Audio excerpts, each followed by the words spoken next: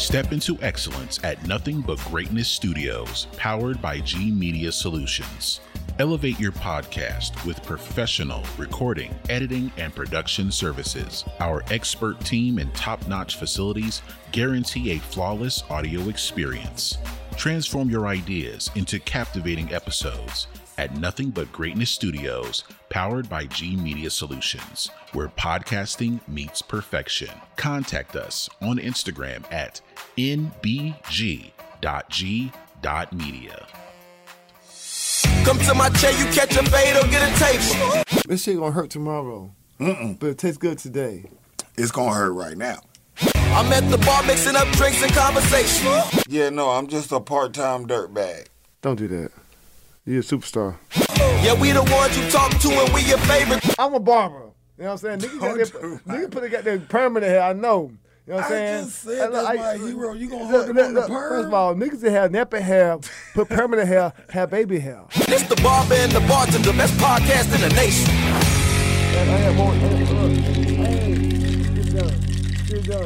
Get done.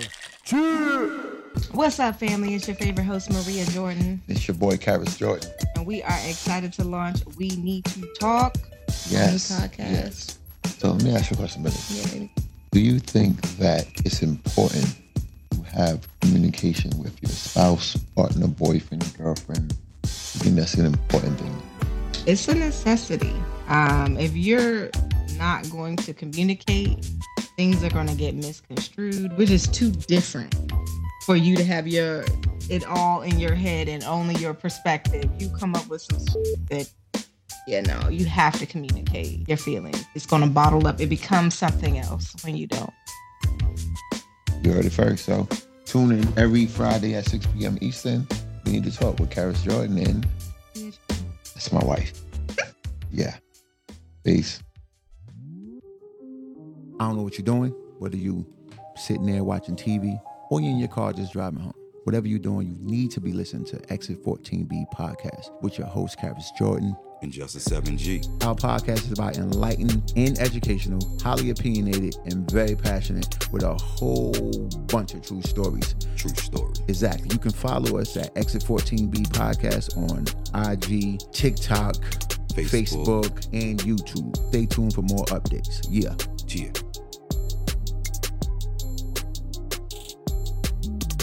By the time you hear this podcast, Stevie Wonder might call you back.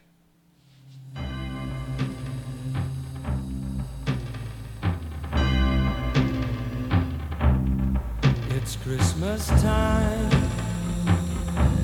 There's no need to be afraid. At Christmas time, we let in light and we banish shade. And in our world of plenty, we can spread a smile of joy. Throw your arms around the world at Christmas time. But say a prayer. Pray for the other ones at Christmas time.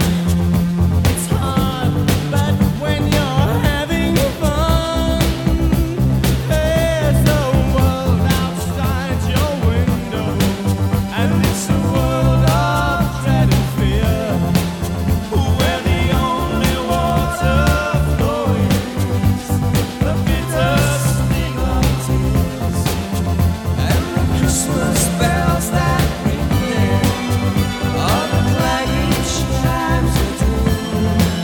Well, tonight, thank God it's them instead of you, and there won't be snow. Welcome to By the Time You Hear This Podcast.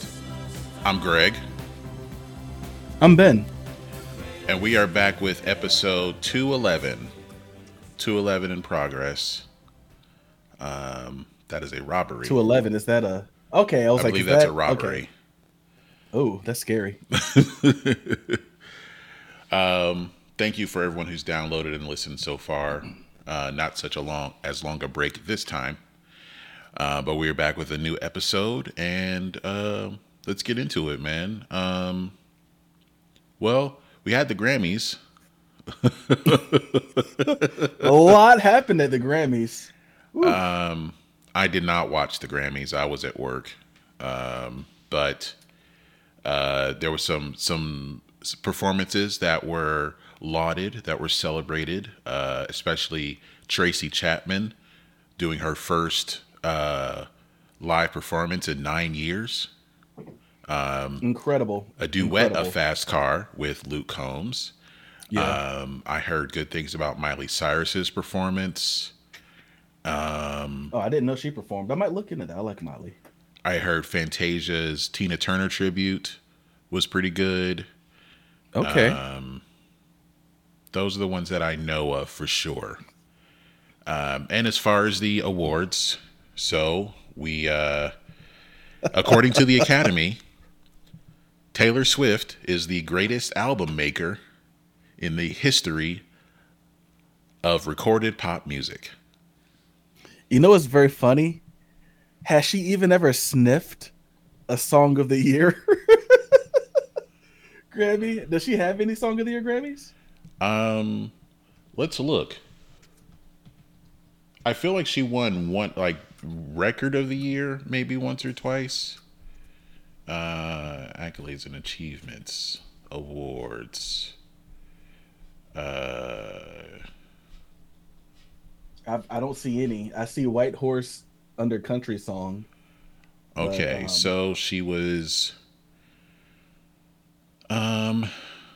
okay, she was nominated for You Belong With Me, did not win. Nominated for Record of the Year for We Are Never Ever Getting Back Together. Nominated for Shake It Off, did not win. Nominated for Blank Space, did not win. I see an article here from Forbes Lover. that says she's the most nominated ever for Song of the Year, and I'm guessing that means she never won. Yeah, she was nominated for Lover. She was nominated for Cardigan.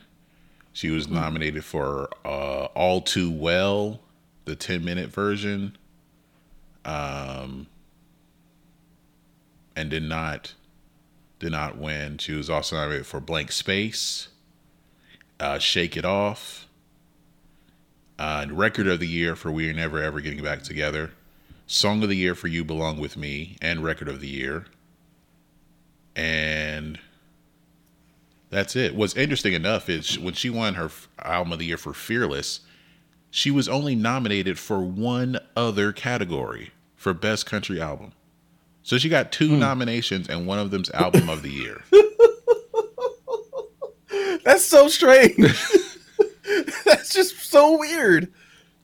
Yeah. So she wins Album of the Year for the fourth time, previously for Fearless, 1989, and Folklore. And so she is the first to win. For Midnight, she wins Album of the Year. And she won Album of the Year and Best Pop Vocal Album. And 1, 2, 3, and had 4 other nominations. She was also nominated for Song of the Year and Record of the Year for Anti-Hero. But yeah, they weren't. And did not win. So yeah, she was already the most winningest female artist for that category with the 3, and now she has surpassed the likes of Stevie Wonder. There was one other person I thought that was mentioned. I don't know why I think it's Paul Simon, but I could be wrong. Let's go back and look, because I thought I just saw it.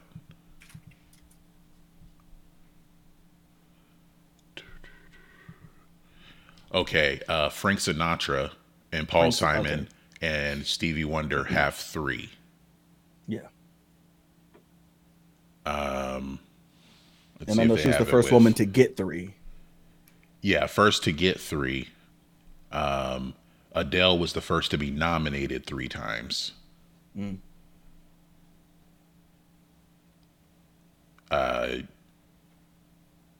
looks like Frank Sinatra may have the most nominations for Album of the Year with 8. Wow. Paul Simon has 7. And Stevie Wonder went 3 for 3. Yeah, of course, because he's Stevie. I mean, I guess technically so far she's gone 4 for 4, but I'll be careful because I know there's probably some Stevie fans who are a little sensitive about that right now. But yeah. Also, Taylor Swift joins. Well, Billy Joel and Kendrick Lamar are the only ones to be nominated for 4 consecutive albums. Ooh. The Beatles, Stevie Wonder, Steely Dan, Bonnie Raitt, Dixie Chicks, Kanye, Lady Gaga, Adele, Beyonce, and Taylor Swift have received it for 3 consecutive albums. Okay. Some good company to be in. Some good company to be in. So, I know a lot of people weren't happy when she won. Fans and it looked like some of her peers, as they showed the audience. A lot of people they were a little unhappy that she won. So, I mean, I don't know what to say. So, we'll look at the. Excuse me. All right. So, let's look at the categories. All right. Record of the year went to Flowers for Miley Cyrus. Now, the record of the year, that goes to the artist and producers, engineer, mixers, and the mastering engineer. So that went to Miley Cyrus. For album of the year, Midnights by Taylor Swift. Hold on a second. I decided to mute that one. Song of the year, What Was I Made For by Billie Eilish. Wins that with her brother Phineas. So it's probably going to win the Oscar for Best Original Song. And Best New Artist went to Victoria Monet, even though that was like her 3rd or 4th album. Well, what is it? The first of significance? Yeah, where she's in the public. Yeah. What was it? The public perception? No. Something like that. Yeah. I don't know. Ask Shelby Lynn. She could tell you. Let's see. Producer of the Year non-classical went to Jack Antonoff. For producer, he produced with the 1975, Lana Del Rey, and Midnights for Taylor Swift.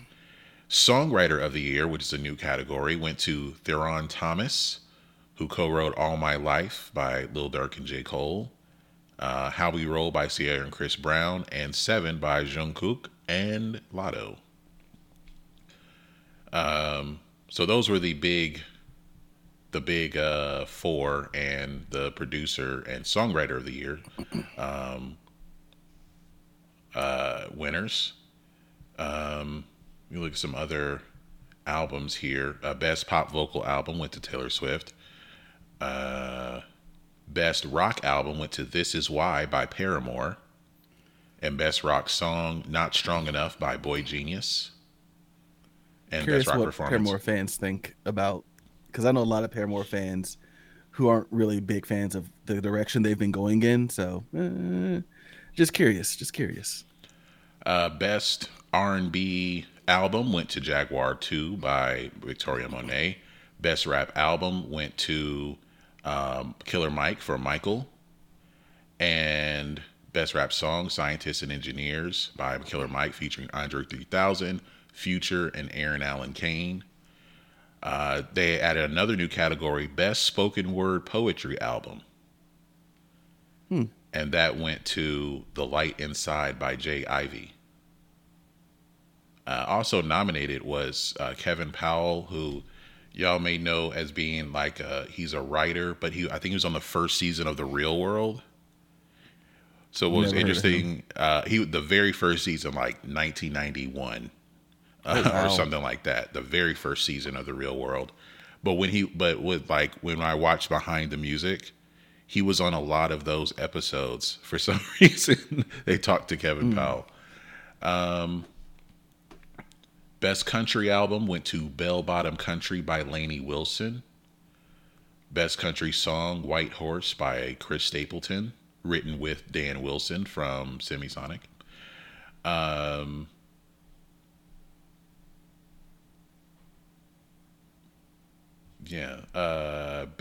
know Kirk Franklin won one for best gospel performance for All Things.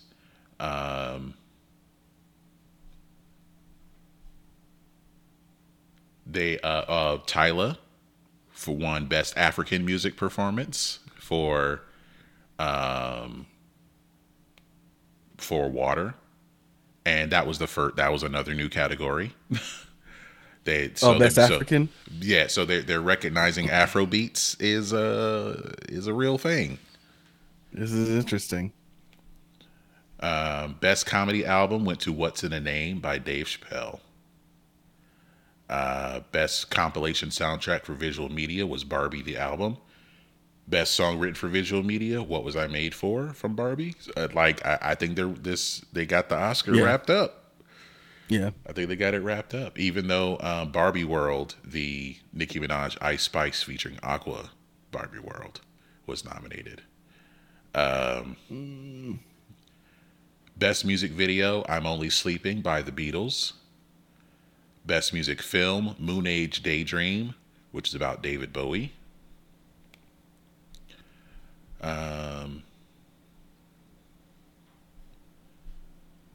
Any other categories that might interest you? Only because I like the song "I See You." Best R&B Performance, "I See You" by Coco Jones. Yeah, she was also nominated for Best New Artist. It went to Victoria Monet. Yeah, that's probably SOS by SZA, which was nominated for Album of the Year, won Best Progressive R&B Album.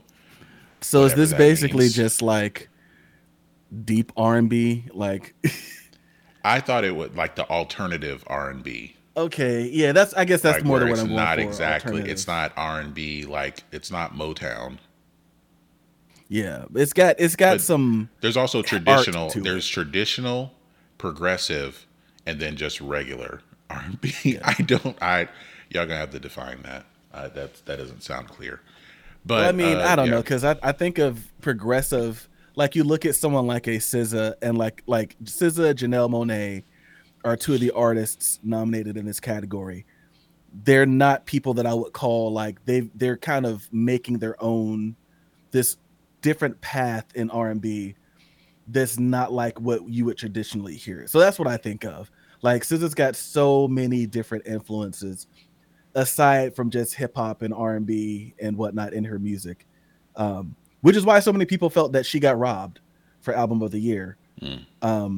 From Taylor Swift, and I'm inclined to agree, even though I have not really given both of these albums a thorough listen. But like, I do agree, even with a lot of Swifties who said like this is probably one of her weaker albums. Like, if you're gonna give it to a Taylor Swift album, if you're gonna make that fourth album a winner, it's got to be Evermore. Midnights was just, Midnights was just kind of. It's not the one that you thought that would win, so, but I think they just really wanted to make history. Yeah. Yeah, and then the next week she wins the Super Bowl. Yeah, man. She caught the winning touchdown, didn't she? In overtime. I don't know how she got open out there on the flat, but, They ran a pick play. That's why. Yeah. Okay. Yeah, that was pretty much what it was. All right, so that's it with the Grammys. Look at a couple of other news stories here. So I was trying to catch up here about Universal Music Group removed their songs off of TikTok. That was hilarious. And people don't know how to act.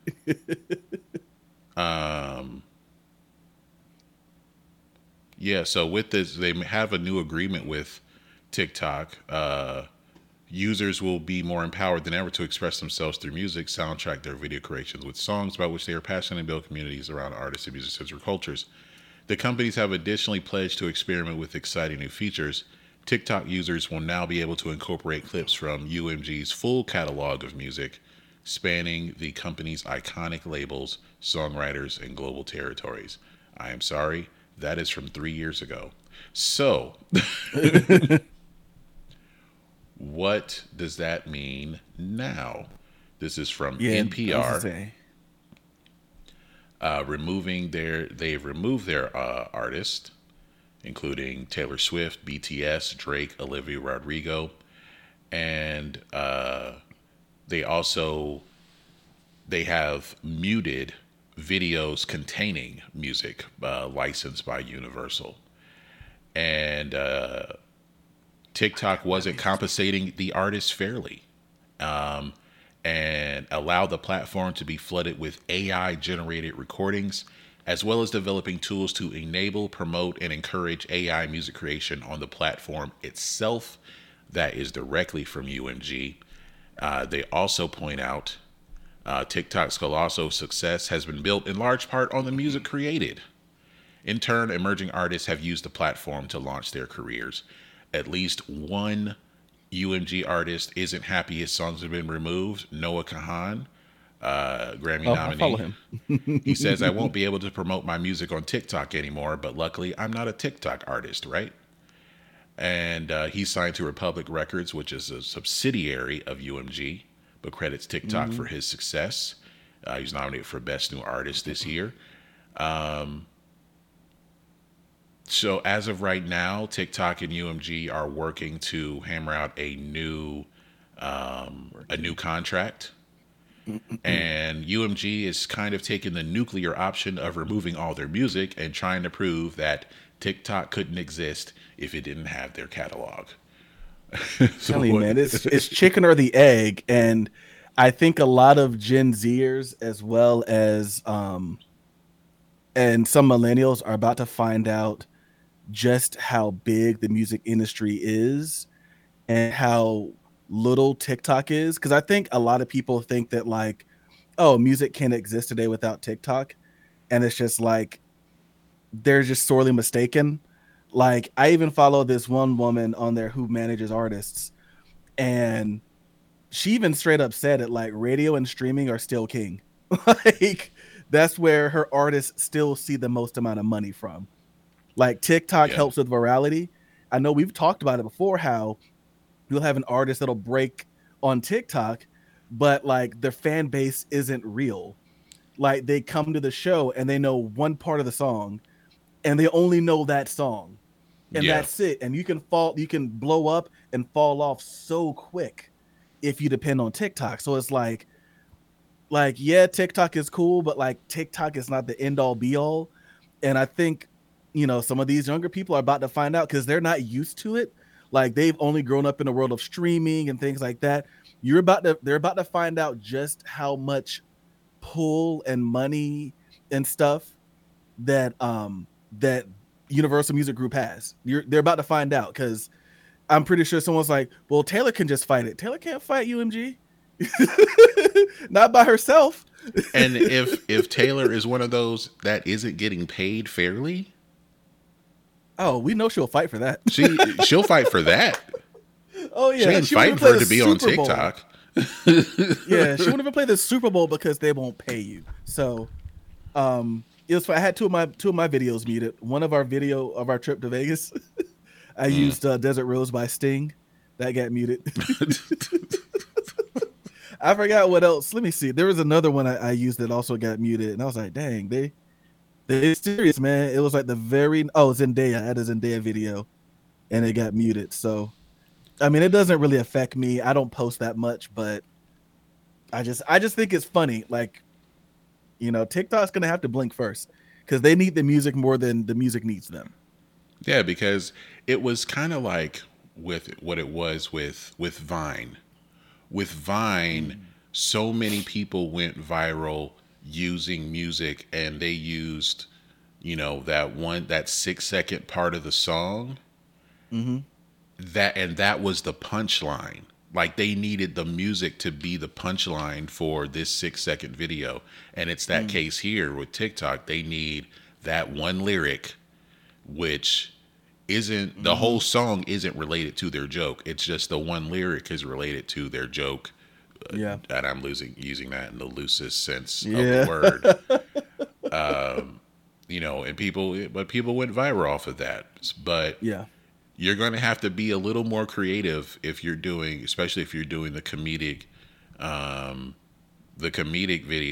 And if you're doing this is my vacation, you're going to have to actually like listen to these instrumentals and find the beat that best fits the mood, you know? So it would ask those kind of creators to be a little more creative, or well, no, not a little more creative. Be creative. Actually, be creative. You actually have to do that now. Yeah. But it's. I understand where UMG is coming from, where they feel like all these videos are coming about that are using music from our artist. Yeah. And not they may say we want the artist to be paid fairly, but we want to be paid fairly. So that's what that's the bigger part.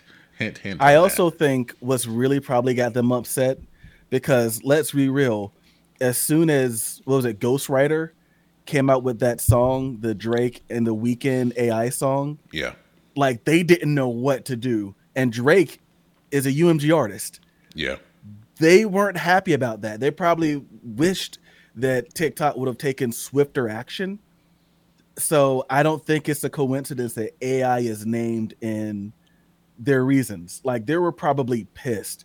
They probably were like, regardless, they were like, yeah, if they don't stop this AI crap, we're pulling our catalog. And so AI, of course, is like more prevalent than ever. People are every day uploading all these AI tunes, songs sung by SpongeBob, songs sung by insert, character here, and they don't like it because it's maybe they call it perversion. I don't know, but I guarantee they're not happy about it. Bastardization, yeah. I guarantee though they're not happy about it, and I don't think it's a coincidence that it was mentioned. Like they want that done. Yeah, I expect to see something in their new contract about AI and how it can't be used. I fully expect that to happen. Yeah, I definitely see that. See if there's another story that I had. I'm sorry, I didn't even go over what I had with Ben before we even started. Well, I was going to also say we just started.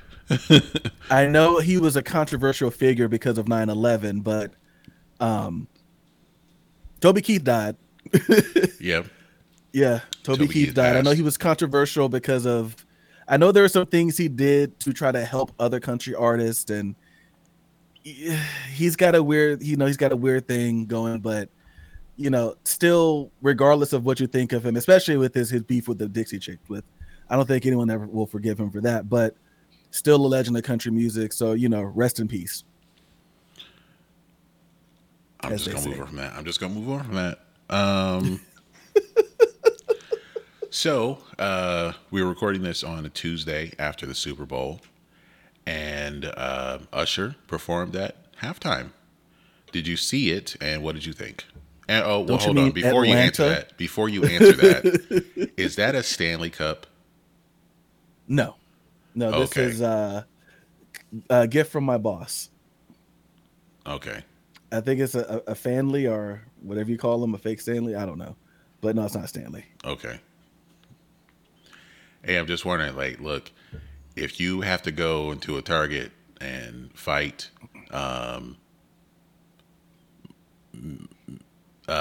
Gen Z to Gen X white women for a cup, you need to rethink your priorities, Ben.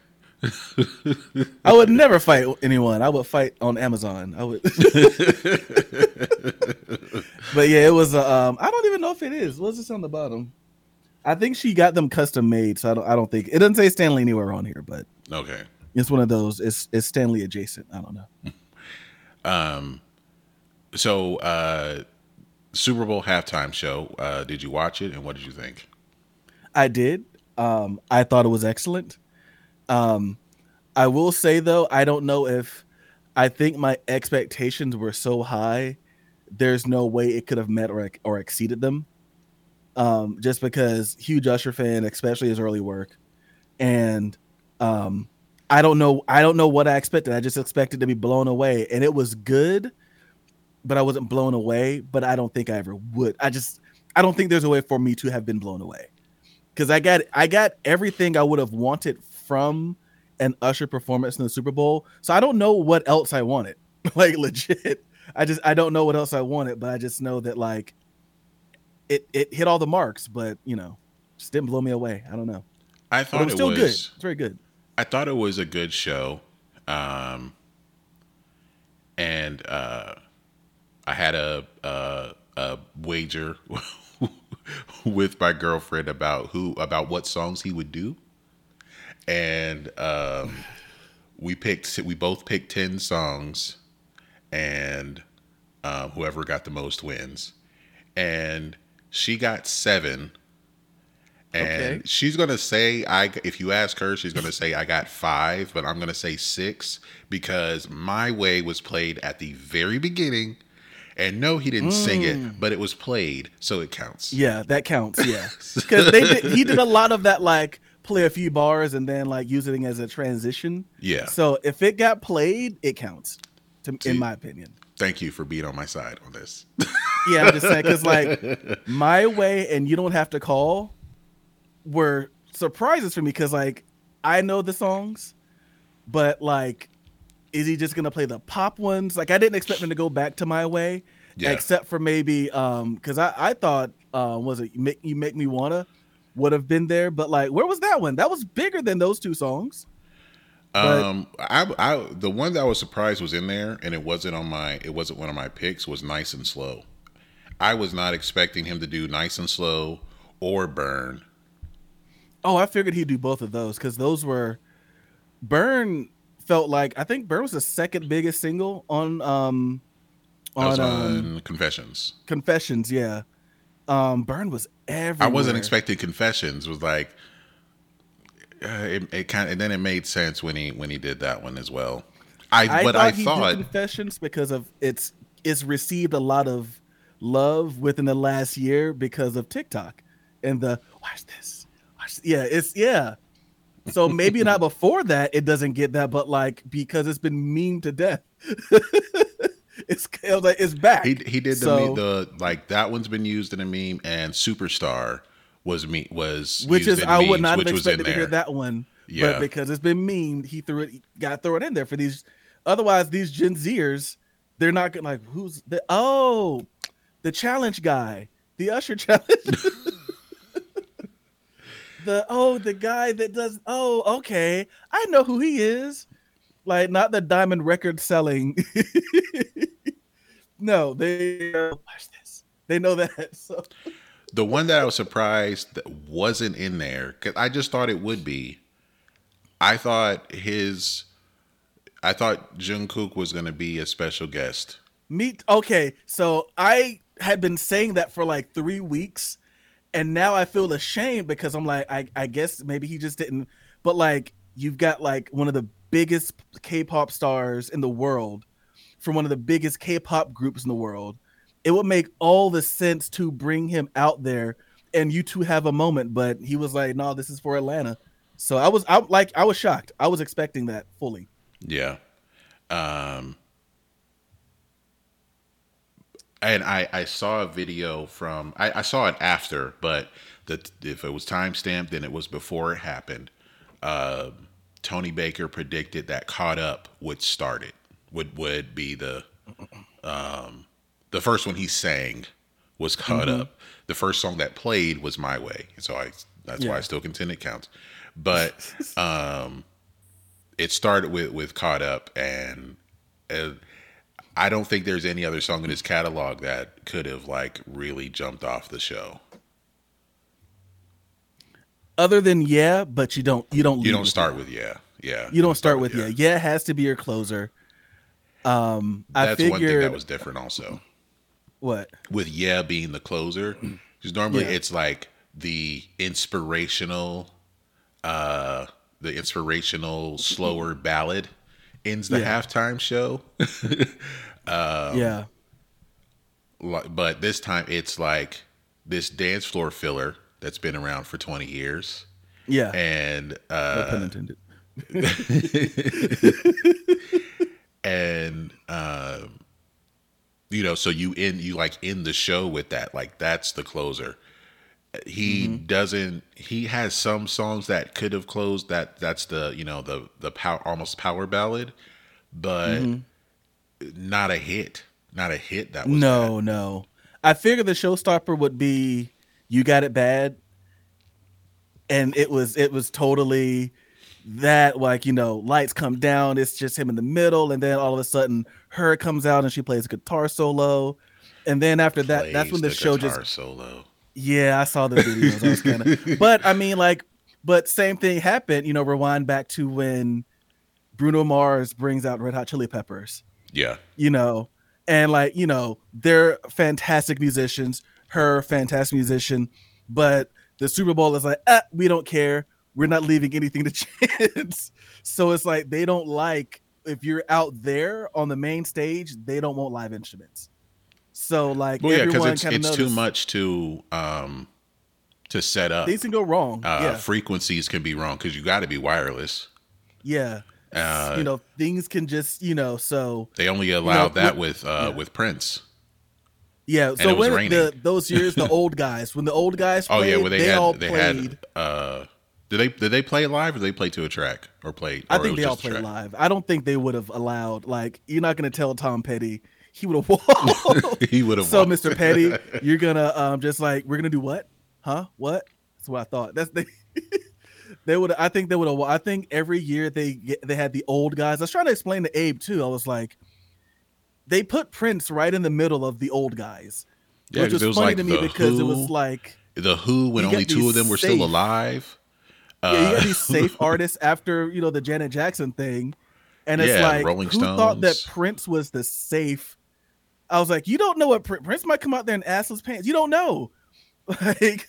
But they put them in there like, hey, let's get these old artists who are, you know, they're veterans. They've been touring for like 30, 40 years.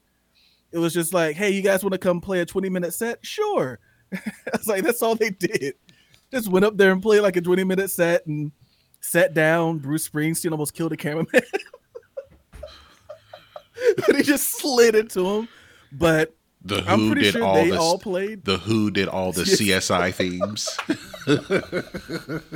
Oh God! So yeah, it was like they just let them kind of do their things and they played. But yeah, like I'm pretty sure Red Hot Chili Peppers with Bruno Mars, I've heard they weren't playing live instruments. So not surprised that her wasn't playing her guitar live, although she definitely could play the solo. Probably not as well as Ryan Barber. I'm sorry. I've got PTSD from college. Oh God, I meant to text Trent when that was happening. I was like, oh God. But yeah, I loved it though. Like she comes out and then just it goes off the rails. You got people coming out on roller skates. For some reason, Jermaine Dupri is wearing Manolos. Like I don't know what he was dressed like. Who is it? Angus from AC/DC? Yeah, like what is going on, man? I was like, hey, whatever. The outfits, everybody was wearing something crazy. Lil Jon had on leather chaps and pants and like cowboy boots. They were dressed futuristic. It was just, it was that future ATL, like I did see a lot of people upset though in the Falcon subreddit, like, why didn't we get this at Mercedes-Benz? And risky. I forgot who we had. We Maroon 5. Maroon 5 and Travis Scott, yeah. And 5 seconds of Big Boy. Yeah. This should have been the Atlanta halftime show. I mean, it essentially was the Atlanta halftime show. They just put it in Las Vegas. So, yeah. Yeah. So on a scale of 1 to 10, what do you give it? I give it like an 8. I give it an 8 as well. 8. Yeah. Oh God, I didn't even think Alicia Keys. Yeah, Alicia Keys. Because some people might not even know that I think it was only released in Japan. I think it might finally be out in America, but she started out with If I Ain't Got You, and there's a remix with him on it, So I didn't know. I thought that's what they were going to go into, but then I forgot. Oh wait, they actually released My Boo. I forgot about that one, so made sense. But I just thought that was kind of cool to have her come out. So I mean, it was a lot of guest stars, but they were all just right. It was well done. What do you think? I give it an 8 out of 10 as well. I think that I think sometimes at the halftime show, like the expectations are just astronomically high. Yeah. And then, whatever they do, it's disappointing. It's hard to appreciate something for what it is. I don't know what people expected that. I mean, I know you maybe can take points off because maybe they could have did this song instead of this one. You've only got like 20 minutes though. You got less. If that. You have less. Yeah. You got like 12. You got to get in and get out. He was able to squeeze in 14 songs. Yeah, you really got to get in and get out. Like you just can't. Yeah. And I think that was really felt when you had the old guys playing, because like they're not, at least like, you have a backing band, but you clearly have backing tracks for some of these pop artists. Yeah. And you can decide when to cut things. Like, but you can really, like, if you're a band, you really feel that, like, we gotta go, guys. We gotta get these going. You really do not have a lot of time. It's yeah. And to be able to get as many songs, I didn't realize he got 14 songs in. I believe it was 14. That's incredible. Yeah. It could have been more than others, but you got to close it with yeah. It didn't seem like he committed enough time to OMG, but I know a lot of people don't actually like that song. But was that will.i.am for real? That was really will.i.am. You gotta. I couldn't tell. You have to. He had to bring in will.i.am. Yeah. will.i.am wrote and produced the song, but also Usher performed with Black Eyed Peas when they did the halftime show. So it was like, paying it back. Scratch my back. Yeah. So he like had to do that, but it seemed like they committed 10 seconds to OG. Like, all right, bro, sit down. And it's like, okay, we gotta bring Lil Jon and Luda out here. It's crazy too, because is I heard it kind of happening. For those who don't know, is a very high song. Yeah. I know the band I was in college, Token White, we used to play it. We played it in the original key. I know Chris would be like, dude, can we do this earlier? Like, it's a really high song to sing. I still remember when I did karaoke with Jessica James, trying to impress her. I did, and I was like, Jesus Christ, like, this is a really high song, and you can hear certain parts of the song. He takes it down, like he'll sing maybe like a third or fifth down or something, because like those notes, after you've been going nonstop for 12 minutes, it's kind of hard to do. So bold choice, because I would have been like, nah, screw this. We're opening with forget that. I don't care. You go out there and you try to sing it. Like, I'm like. So I will ask you this. Next year, it's in New Orleans. I heard Lil Wayne wants to do it. Oh, man. I don't know. In a perfect world, it's the whole Cash Money crew. But here's the thing. With this halftime show, they pick an artist that has appeal around the world. That's right? What you have to do. It has to be that. Secondly, it has to be songs that people know, that they know the words. They at least know the hook. That's why we don't see a lot of rappers, y'all. That's why Dr. Dre stands out. Dr. Dre and Friends stands out because there are so many memorable hooks going back to Nothing But a G Thing. Yeah. Then he has In the Club. We know the hook for that. We know the hook for My Name Is, or whichever song Eminem did. Or Forgot About Dre. Dre. Still Dre. Still DR. Yeah. Mary J. Blige, we know Family Affair. Yep. Was all the hooks. We know the hooks for those songs at the very least, and there are enough hooks to where you don't have to rap the verse a whole lot. Not a whole lot of like it. A little bit, and yeah. And what's interesting is that it shows how much Dre got out of 2 albums. Jeez. Okay, hold on. Wait. The Chronic and 2001. 2001. He didn't do anything from Compton the album. No. Then it was other songs that he produced or artists that are connected to LA. So maybe it's one of Snoop's songs. Then you got 50. Then you got Eminem and Mary J. and he produced those songs. And then Kendrick makes a special appearance. Two albums, and a discography that he helped on. That's. I guess that's pretty cool because I guess essentially it's Dr. Dre the halftime show. Essentially, it's like, look what I did. So next year, it's kind of like Taylor Swift is the only one left, unless they start paying, unless they pay her.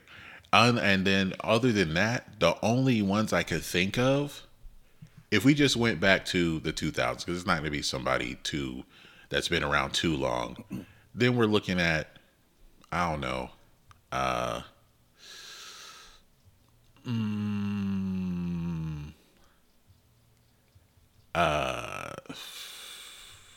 Mariah Carey. I don't know if that'd be a good one though. I don't know with that one. It could have been Britney, but I think that ship is set sail. Yeah, that's about done. Christina Aguilera, that ship is sailed. Can't be Kelly Clarkson. She might not have enough songs. And so now that we're looking at people who have done it already. Beyonce, Lady Gaga, Katy Perry. Yeah, Ed Sheeran? Doesn't? No, we can't put Ed Sheeran in. You know who needs to do it then in that case? If we had Dr. Dre and Friends, Jermaine Dupri and Friends, or Diddy and Pharrell and Friends. Pharrell and Friends. That could be good. Because because Pharrell has some songs that are fun. Yeah. That are upbeat. And it's going to end with Happy. Yeah. Yeah. And we might need that depending on who's elected president.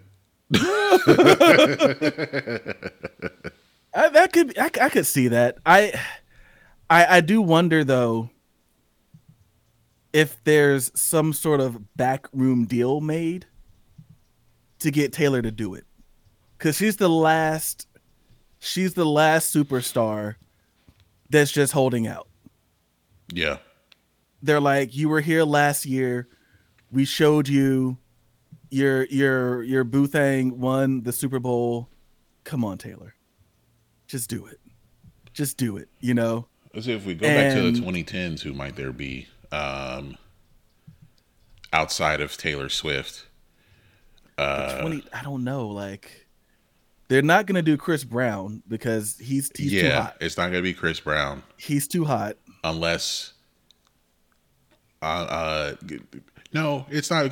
People still haven't forgiven him. It's been 15 years. They still haven't forgiven him. People still have not. Yeah. The woman he beat has forgiven him, but the people who had nothing to do with this, like, still, I'm just like, all right, whatever. It's not going to be Alicia Keys by herself. Pink.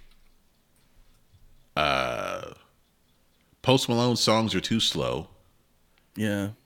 Diddy's too hot right now. Can't do it. Maybe Drake. Drake hasn't done it yet.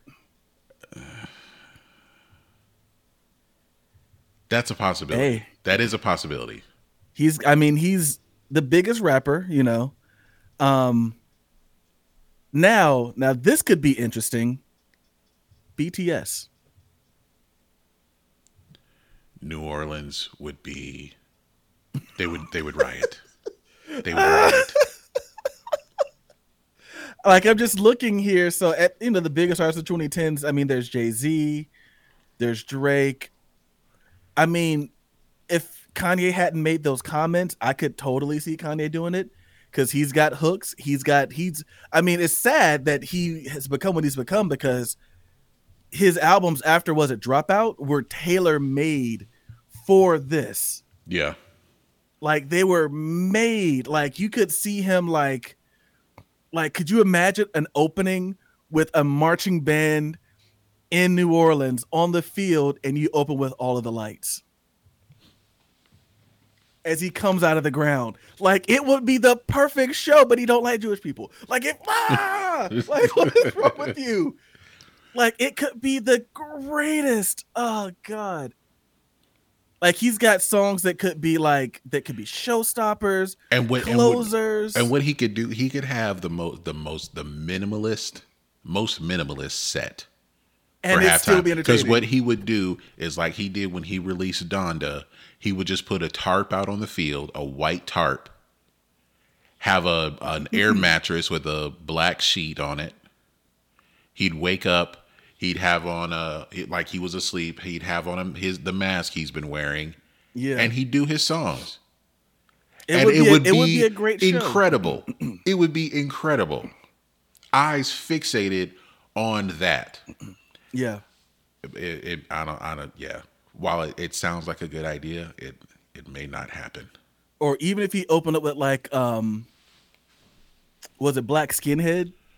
Yeah. Black Skinhead that has like seen this like and not even to go to off topic, but like if there were an album that like did a complete 180 in how it was received when it came out versus now, Yeezy is that album. Like when it came out, it was like but like years later, it's like, oh yeah, we just weren't ready. Like people have sampled Black Skinhead. Like another, and he'll have to deal with you can't have any crowds around you, so it might change how the whole thing looks. The Kanye clone, man, Travis Scott. Yep. No.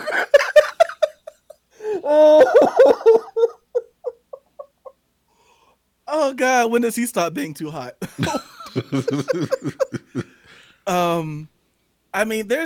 Like Imagine Dragons, maybe Miley, maybe Ariana. There's one. I don't know. There's one. Bieber. That could be his comeback. Yeah. He's got the tunes. And it can't be. I know it can't be Adele because all of her songs are slow. Yeah. You can only have one slow song. It can't be John Legend. He don't dance. Him behind the piano is going to be boring. Yeah. Can't be Harry Styles. It's going to be too weird.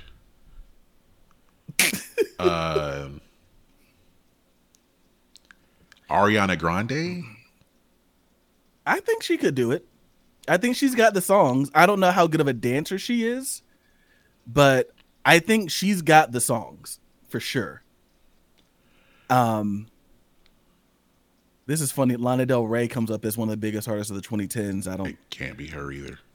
I would be the slowest, saddest. It would just be crying. Everyone's just oh God, crying and drinking hard alcohol. Yeah. Now, if this was 15 years ago, maybe Nickelback, but not anymore. How about Blink-182? That would be fun, but I don't think they're not big enough. I don't think. And can't be Billie Eilish either. All her outside of Bad Guy, everything is so slow and sad. Yeah. Which is funny because it was like The Weeknd had to kind of step his up-tempo game up. Yeah. Otherwise, he would have been in that Lana Del Rey category of like, yeah, dog, your stuff is too, you make Xanax music. Like, we can't play this. What, Mr. Pills and Models? We can't play this. This is... No, he had to go out and making Blinding Lights and I Can't Feel My Face and Popular. All right, now you can come. Now you can play. Yeah, I don't know. I'm curious to see who they'll pick. I know the NFL they're gonna make a run at Taylor Swift. I know they are. They're gonna make a run at her. They got to. I hopefully they've already started because it's gonna take some convincing. Yeah, I think honestly, it would be a backroom deal. Like they pay somebody that pays her, kind of like the NCAA used to do. Like you have a money man. They got a bag man. You got a bag man, and that bag man pays Taylor Swift. Because I was telling somebody who works with me, and we were talking about like upcoming Usher one and Rihanna's. And I was like, I was like, yeah, Taylor Swift will never do it because they don't pay the artist. And she didn't know. She was like, oh, they don't. I'm like, yeah, it's coming out their own pocket. Like they pay a ton of money Well, to put this show on. No, the NFL pays for production costs up to a point. Yeah. And they'll pay for all the people who put the show together, pay for their lodging and transportation. Okay, I didn't know they did that much. Then they get a cut of whatever the artist makes for 6 months, I believe. Oof. Yeah. Yeah. It's messed up, man. It's messed up, and you know, hater or lover, she stands on her principles on fair compensation for artists, for writers, for musicians. So I can't imagine. I mean, so far, and I mean, everyone's got a price. Let's be real. So far, she has not backed down from that. And I think because of how successful she's been and this, you know, kind of like Beyonce, this fan base that she has built in will support her. So Beyonce and Taylor Swift are unique in that where they've been able to stand on what they want to stand on and not back down if they don't want to, because their fans will ride with them. And so that's why it's hard to bully people like them because their fans won't stand for it. You know, not only will their fans not stand for it, but whatever that artist decides to do down the road, their fans will just support. So it's like, it's just easier to find a way to get along with them rather than fight against them. It's just because, yeah, it's just easier. So I'll be curious to see, you know, what happens, because they don't. I'm looking at this list and they're gonna have to start repeating. Yeah. If they can't get some of these people to do it, they're gonna start repeating. Yeah, definitely. All right, so now in that part of our music news, we'll get to our cover song of the week. It's my pick, right? It is? Okay, I couldn't remember. Yeah, because I think on the last episode, he did. It was Doja Cat, Celebrity Skin. Yeah, that's a good one. All right, so for my pick, I just heard this last week. Lion Babe, one of my favorite groups, they've been taking songs that aren't dance songs and making them dance songs, or they just cover, or they really do their own take as a cover. So okay. They just released their cover of Prototype by Andre 3000. Yeah. Okay. Very interesting take on this song. So we're gonna play Prototype by Lion Babe, and we'll be right back.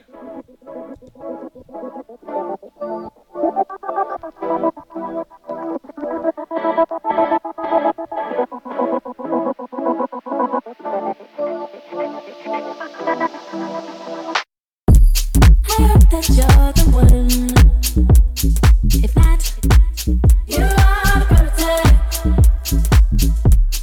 Let's tiptoe to the sun and do things I know you like. I think I'm in love. You are the prototype.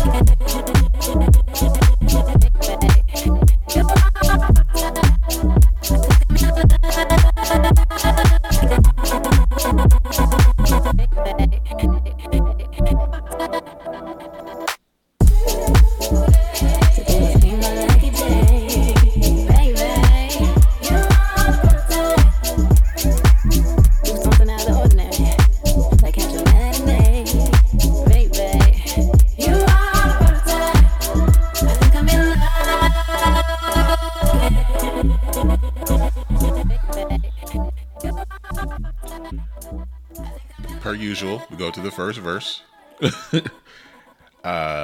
So what do you think, Ben? Oh, hold on. I love songs that use that kind of bass though, so yeah, it sounded like it was produced by Disclosure, but yeah. And I thought when I looked their picture up, I was like, either they're French or British, but they're from New York. So the this singer there, what was her name? Jillian Hervey. She is the daughter of Vanessa Williams. I saw that. Yeah. I would have sworn though, was this Lucas Goodman? I would have sworn he was French. Like he looks French or Italian. And maybe that's just like his inspiration. Like he's going for that, that type of look. But yeah, he looks French or Italian. So, still no playlist for that segment. Y'all live. So let's get to the charts. We're going to go by the current listing. I believe last week, Megan Thee Stallion's Hiss debuted at number 1, but is not number 1 this week. So, number 1 this week is Lovin' on Me by Jack Harlow, the white fuckboy anthem. That's number 1. Let's see, number 2, we have Lose Control by Teddy Swims. This is the highest it's charted. Okay, I know this one. All right, number 3, we have Beautiful Things by Benson Boone. This is the highest it's charted. Familiar with this one? For a while there it was rough, but lately I've been doing better. Let's go to the hook here. Hope I don't lose you. Please stay. I want you, I need you, oh God. Don't. Yeah, I'm still not familiar with this one. These beautiful things that I've got. Please stay. Kind of liking it though.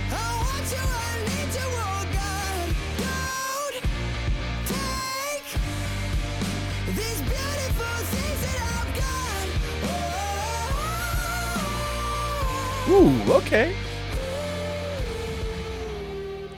All right, so at number 4, we got Cruel Summer. Taylor Swift. From her album Lover, so this isn't even from Midnights.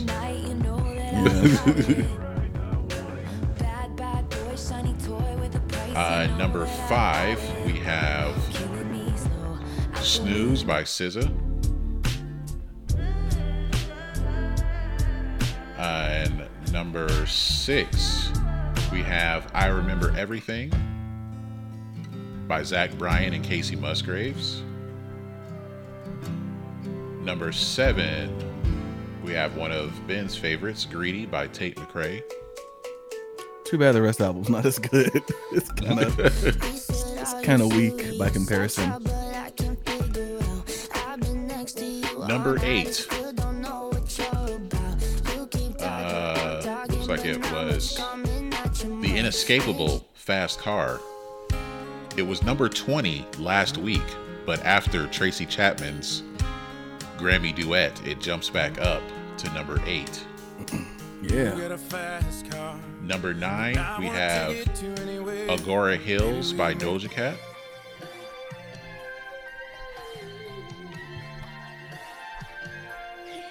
Oh.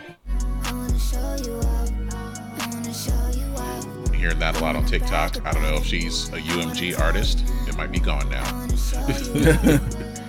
And at number 10, we have the record of the year, Flowers. It looks like this was, where was this last week? Last 32. week, this was number 32. It jumps back up to 10 after winning record of the year. You know what's never done that for a song? TikTok. What'd you say? I said, you know what's never done that for a song before? TikTok. Like, it was on a broadcast, but you get it. So yeah, you can't buy that kind of publicity. Yeah, when it gets awarded, that people will go back and listen to it and act like they haven't heard this song. Okay, so Billboard 200, the number one album, 35 biggest hits by the late Toby Keith. When did that? I wonder when that came out. Was that recent? No, it's been on the charts. It re-entered the charts, unranked last week. It spent 136 weeks on this chart. Okay, so he basically just got a push essentially. Yeah. Unfortunately for a bad reason, but Yeah. Yeah. Number 2, One Thing at a Time by Morgan Wallen. Number 3, SOS by SZA. Number 4, American Dream by 21 Savage. Number 5, the album of the year, Midnights by Taylor Swift. Number 6, For All the Dogs by Drake. Number 7, Stick Season by Noah Kahan. Number 8, 1989, Taylor's version. Number 9, Lover by Taylor Swift. And number 10, Zach Bryan by Zach Bryan. And then we'll look at the Artist 100. Number 1, the Super Bowl champion, album of the year, Taylor Swift. She may be here for a couple more weeks and she don't have to do anything. Number 2, Back to Our Rules. If y'all remember way back, our rules for being in the top 10 on this chart: you put out new music or you die. Number 2 this week is Toby Keith, who has spent last week unranked and has spent a total of 8 weeks on this chart. Yeah. Number 3, Morgan Wallen. Number 4, Drake. Number 5, Luke Combs. Number 6, Zach Bryan. Number 7, SZA. Number 8, ranked for the very first time, Tracy Chapman. She came out of hiding. And number 9, Olivia Rodrigo. Number 10, Miley Cyrus. So a third rule: surprise appearance. Yeah. After we haven't seen you in God knows how many years. We haven't considered this a country artist, because we look at this, if you count Taylor Swift, 1, 2, 3, 4, 5. 5 of the artists are country artists in this artist top 10.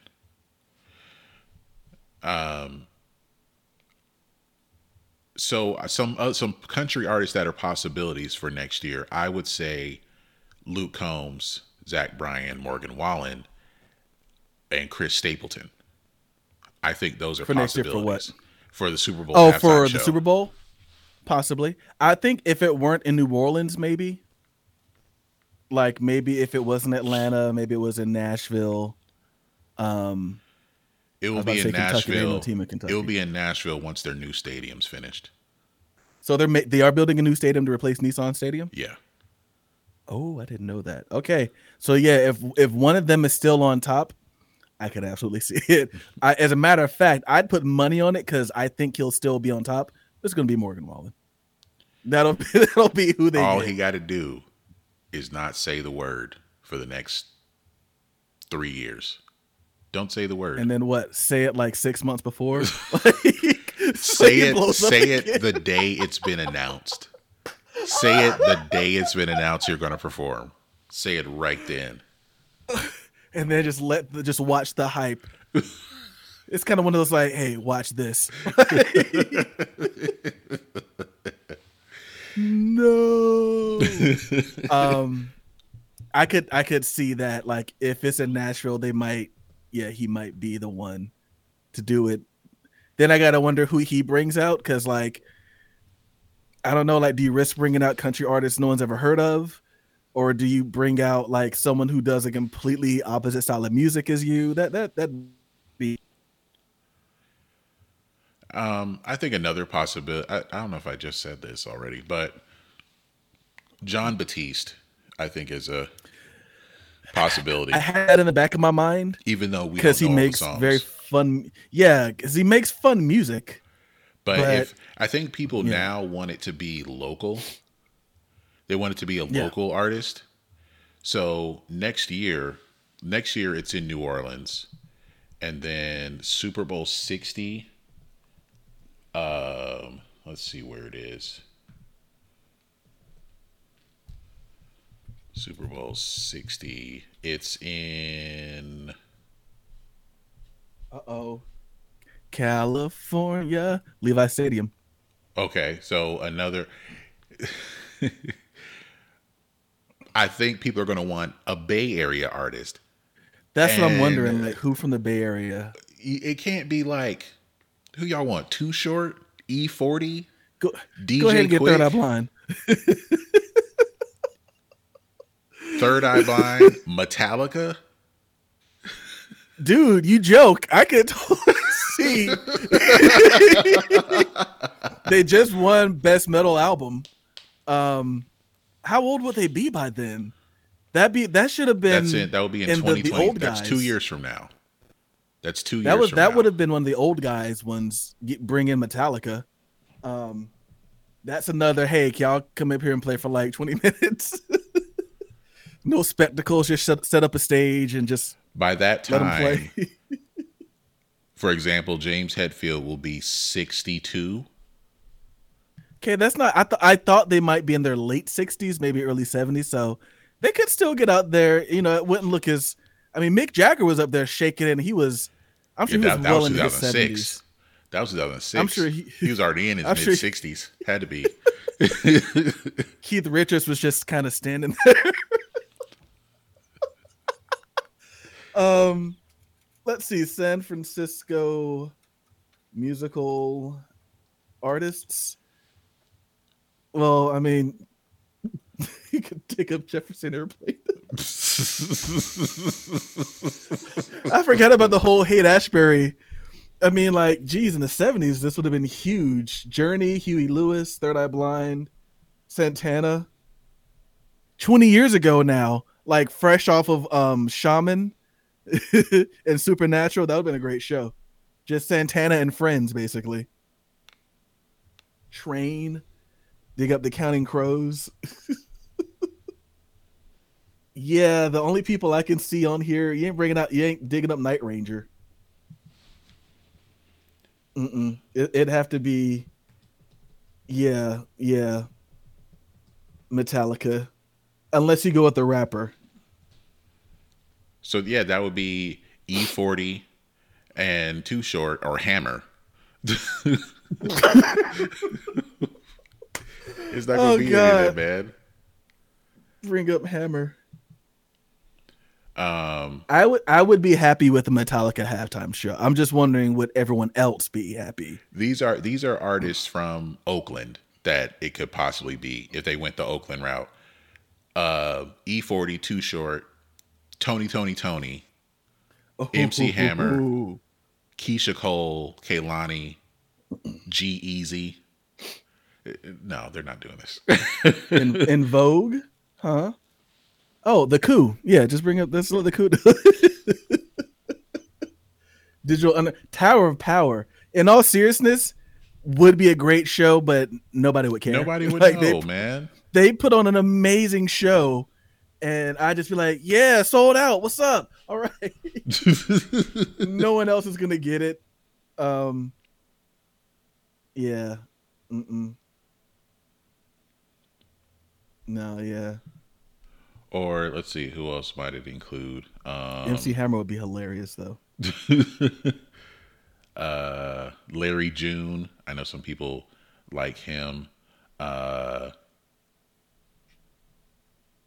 Loonies. So that would also include, I think, The Far Side is from the Bay Area. See, now we're just naming artists that Gen X and millennials would just be like, I remember, like, it'd be a bunch of us be like, oh my God, I've heard this song in so long. That's what it would be. Who did the song 93 Till Infinity? Oh, I love that song. Hold on, because I've been listening to that song a lot, actually. This is how we chill from 93 until. This is how we chill from 93 until. Where are we at? Because that song's actually been trending on TikTok as well. Souls of Mischief. Yeah, that no, not them either. Lil B. Oh, geez. Lil Dicky. You remember Creation? Remember her? Simon Rex. The NFL is not this. The NFL is not calling these people. There's nothing to collect in those 6 months after. A Tupac, you have to collect Tupac hologram? No. You can collect for 6 days after, but not no 6 months. So yeah. That'll do it for our music news. And I just got this. I don't know how old this story is, but T-Pain says he has stopped writing music for country artists because of the racism he's experienced. Yeah, I heard about that. I saw that video a few weeks ago. He was ghostwriting a lot of it because I imagine that would probably shock some people if they see, his name on the writing credits. So I guarantee you he was making a ton of money from doing it, though. All right, well, we'll look more into that possibly for our music news for the next episode. Ben, why don't you tell us about your earworm of the week? So not this past weekend, but the weekend before. Don't judge me. I saw Despicable Me for the first time ever. I did not realize how old that movie was. It was like 2010 or something. Super, super old. In any case, I didn't realize that Pharrell had basically been doing the music for all of the movies. Yeah. Didn't know that. Found that out, though, from watching this one. And there was a song that played during the carnival scene called Fun, Fun, Fun. I really liked it. It reminds me of, and you'll probably hear this. It kind of reminded me of Reelin' in the Years by Steely Dan. It has like kind of like a blues shuffle to it. And then he comes in kind of singing his, trademark falsetto. But I just really like this song. It's really cool. All right, this is Fun, Fun, Fun from Despicable Me by Pharrell, and we'll be right back.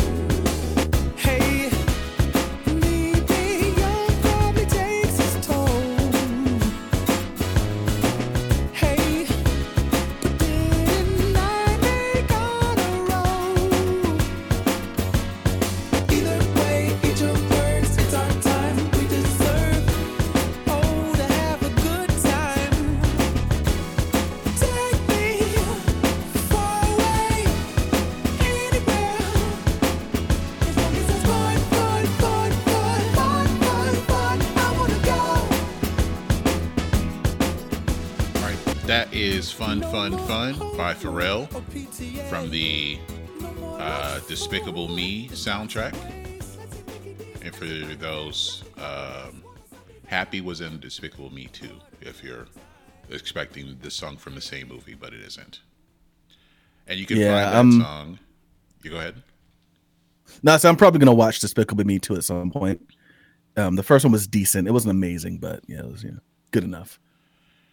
And you can find that on our BTTYC Earworms playlist on Spotify right now. So we started this episode with the song "Do They Know It's Christmas" by Band Aid, which came out, I believe, in 1984, and it was a charity single. Featured a lot of British artists. I think there were a couple of American artists in there. I think Jody Watley was sang on that song, on that one. But a charity single. Bob Geldof headed the way as far as producing a single to for charity to donate for the famine going on in Africa. So that directly inspired the song we're going to talk about, in which a documentary was made. So we're discussing the Netflix documentary, The Greatest Night in Pop. And it is about the making of the song We Are the World. It's about an hour, a little over an hour and a half. Produced by Lionel Richie. Makes sense.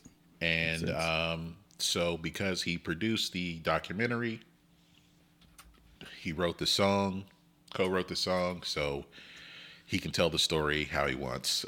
Because some people who were involved in the making of the song either are not here or did not participate in the documentary. So I have some notes, and we can go ahead and get into this. Yep. Quincy Jones did have the sign that said "Check your ego" at the door. Mm-hmm. But it is interesting to see how many egos were actually in that room at one time. Yeah, it was. What's the word I'm looking for? Dreamlike, I guess. Like, yeah, stars in the 80s versus stars now kind of had this mystique to them. We just have so much access to celebrities now. And in the 80s, you didn't have that access. So stars felt larger than life. And so as they're kind of talking about the people that would be there, I was just in awe. Yeah. At all the people that would be there. And then I think what was even cooler is there's levels to this, right? So like we think of someone like Huey Lewis is a star, but like he's not as big as Michael Jackson. He's not as big as Bruce Springsteen or Bob Dylan. So like there's levels to this thing. Sheila E. is like, oh my God, it's Bob Dylan. Like, you know, so I thought that was very interesting as well. Even amongst famous people, there were still people there fanning out. I thought that was really cool. Yeah. So I have some notes here. So basically, Michael Jackson is a co-writer because Stevie never called Lionel back. So what did I write down? Stevie shows up late. I wrote that like halfway through. He just like shows up on his own time. He's like, "Oh, y'all already started writing?" Dude, no, we're done writing. 3 weeks. We're done writing. This was 3 weeks ago.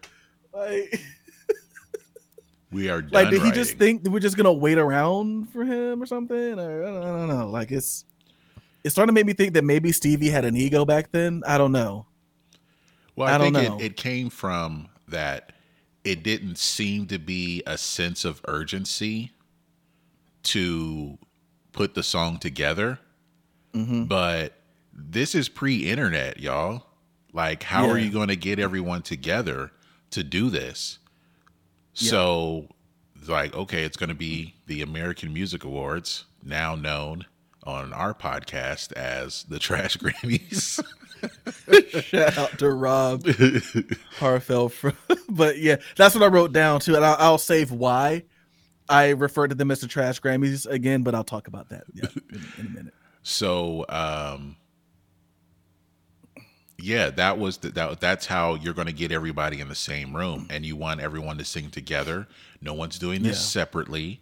No one, you have one night to do the whole thing, which was incredible.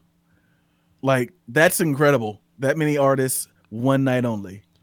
So you gotta have, that's like Quincy Jones really quarterbacked this whole thing. So that's also one of my notes. Is there any other producer that you can think of, past or present, that could have pulled this off in one night? The biggest American artist in the world. The only other person I could think of is David Foster. Would they be trying to fight him by the end of the They would have been trying to fight him, though. I agree. How many takes would they he would have make been trying that? to fight? Like, This would have taken 3 days instead of, 7 hours. This would have taken 3 days. He would have got it done, but it would have taken a long time. So many takes, so many cups of hot tea. He's definitely pushing. He's going to be pushing people like Steve Perry. He's going to be pushing people like Michael, like people who never worked with him. Like from that documentary we watched, he is a hard ass. Like he accepts nothing but your best. Dude, Bob Dylan. Him trying to work with Bob Dylan? Oh yeah, he wouldn't have.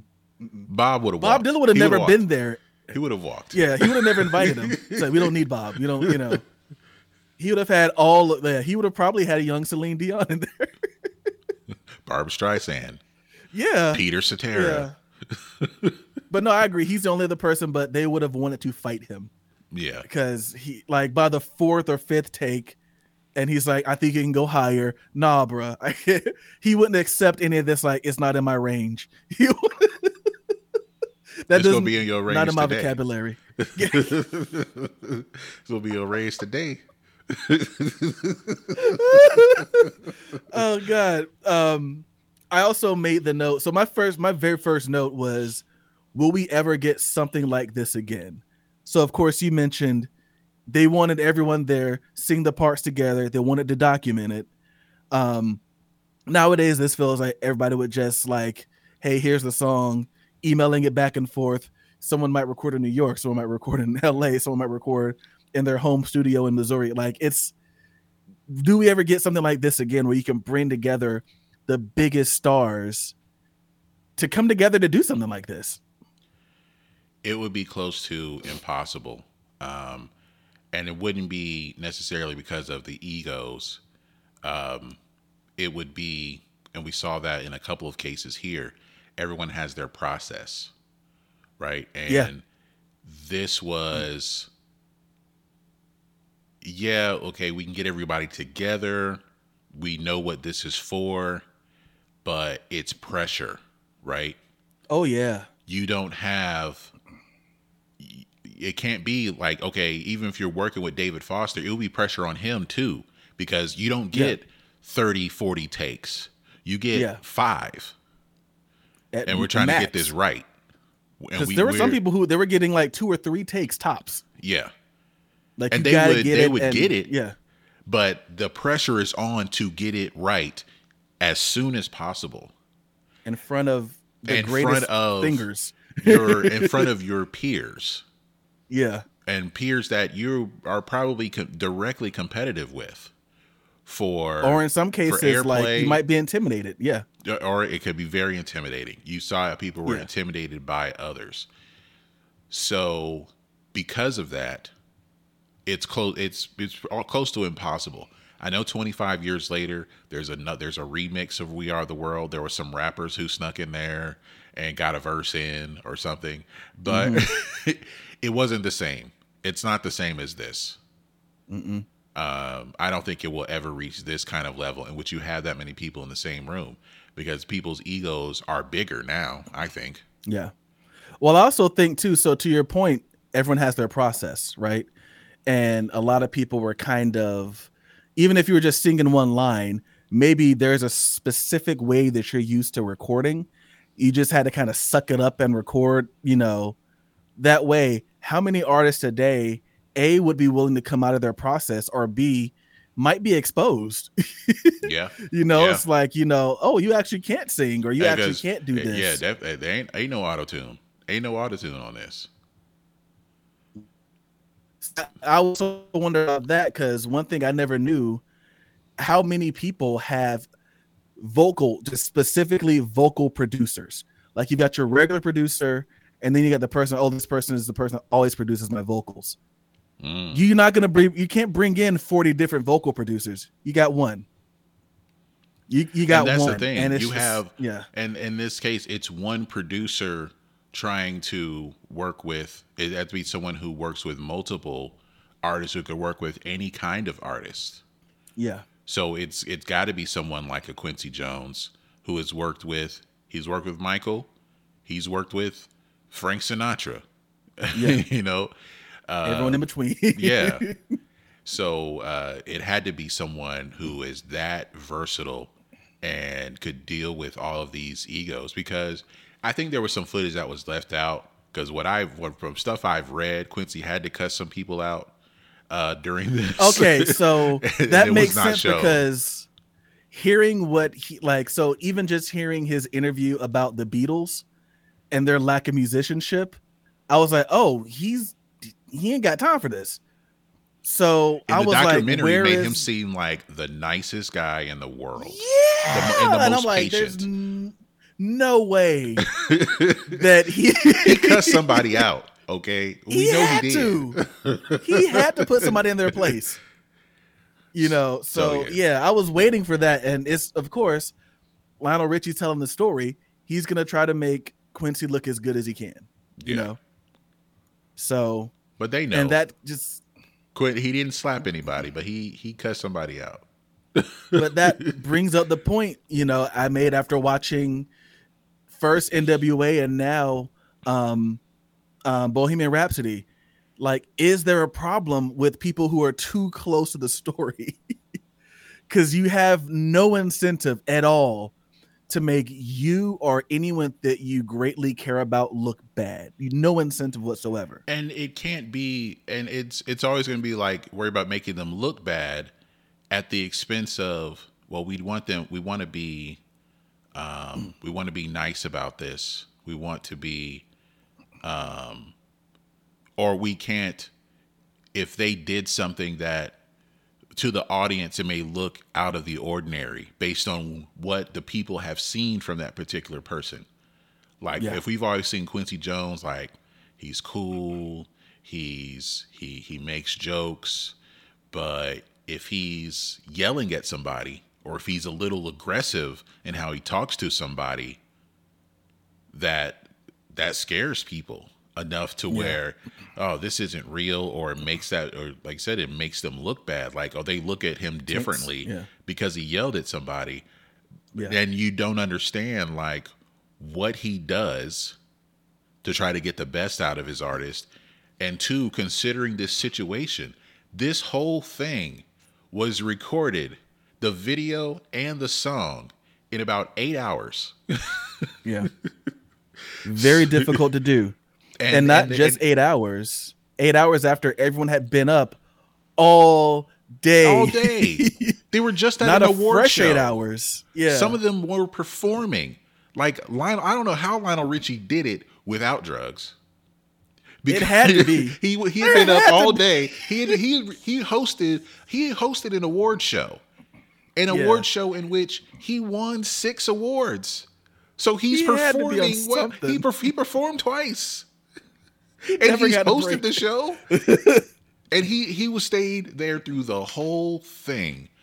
And just like, if Quincy Jones was the quarterback, then, or maybe put it like this, Quincy Jones was the offense coordinator or the head coach, and Lionel Richie is the quarterback. He had to get everyone organized, get everyone in line, make sure they stayed on task. So he's doing all of that after all the work he just put in a few hours before. And he wrote the song. So, I'm with you. I don't know how he did it without drugs. Without something. I don't know how strong it was, but somebody came by keep going. And he's like, hey, I just need to go to the bathroom real quick. And then I'm back. All right. Who's up next? All right, let's keep going, guys. Let's go. Yeah. So yeah, this was we can get to that part. So the story goes that the manager Cragen, he came to Lionel Richie after hearing the Do They Know It's Christmas? He's like, we need to do a song like that. Lionel, let's have you write a song. And immediately he thinks, to get this done, we need someone like Quincy Jones. So they bring in Quincy Jones. Like, okay, you should get Stevie to write the song with you. Cool, I'm going to call Stevie. Stevie's not answering. Stevie never called back. All right, well, let's get Michael. What is Stevie doing? What is Stevie doing? What was Stevie doing? Oh, no. Taking those off my keyboard. Let me stop. The original. Let me stop. So let's get Michael. Yeah, I know Michael. Michael's cool. I know Michael for years. So they come over. So he comes over. They start working on the song, but they just been messing around for weeks because there's no sense of urgency. There's no sense of urgency bubbles, because you got snakes. Yeah, there's no sense of urgency because well, I mean, when are we gonna record this anyway? So they're trying to figure that out, and it's like, well, everyone's gonna be in town for the American Music Awards. So oh crap, we really got to do this now. So then it kicks in, and then they eventually have something done. So when they're trying to, and then they're like, it felt like scouting draft picks when they were picking people who they wanted to be on the song. It's like, all right, I wanted Madonna, but he wanted Cyndi Lauper, and we really fought over that. It's like Cyndi Lauper got chosen over Madonna for this. They wanted Prince, but he never committed. And I guess people really didn't know how eccentric Prince really was. To where he has the process of, I think you said it, he doesn't record in the booth. He records at the board. He records his vocals at the board. His vocals and his live instruments as well. Yeah. So he has his process. So a different process. I think it was more the process that made him uncomfortable. But I've read that he didn't like the song. He didn't want to be around those people because he didn't really like them. And interesting. Okay. And then him having to be in a room with Michael. Having to be around Michael, and then he's got to sing a song that Michael wrote that he had nothing to do with. That could eat away with you. Yeah. Such a weird rivalry. Like, so Prince never came, even though they tried to convince him by well, Sheila, we'll bring Sheila E. Let's get Sheila E. on there. She knows Prince. And what do you think of that? We'll give her a part, and then maybe Prince will sing the part that we give to him. What do you think about that? Do you think that they were wrong for that, or do you think they were just being... They're wrong. They're wrong. It was... I kind of felt bad, and I could tell she felt bad. If they really knew him, they would know he ain't coming. No matter how good the song is. If he can't do it, if he can't record it the way that is comfortable for him, he ain't coming. Yeah, I felt bad for Sheila E. It seemed like she was really hurt when she realized, they're just using me. Yeah, and because some people may say hurt. Well, she only had no. At the time, Glamorous Life was, I don't know if that's the name of the album, but I know that song was humongous. Yeah. And coming off of Purple Rain and her touring with Prince, she was a big deal at the time. And they felt that if we got an up-and-coming star like her, then we can also get him.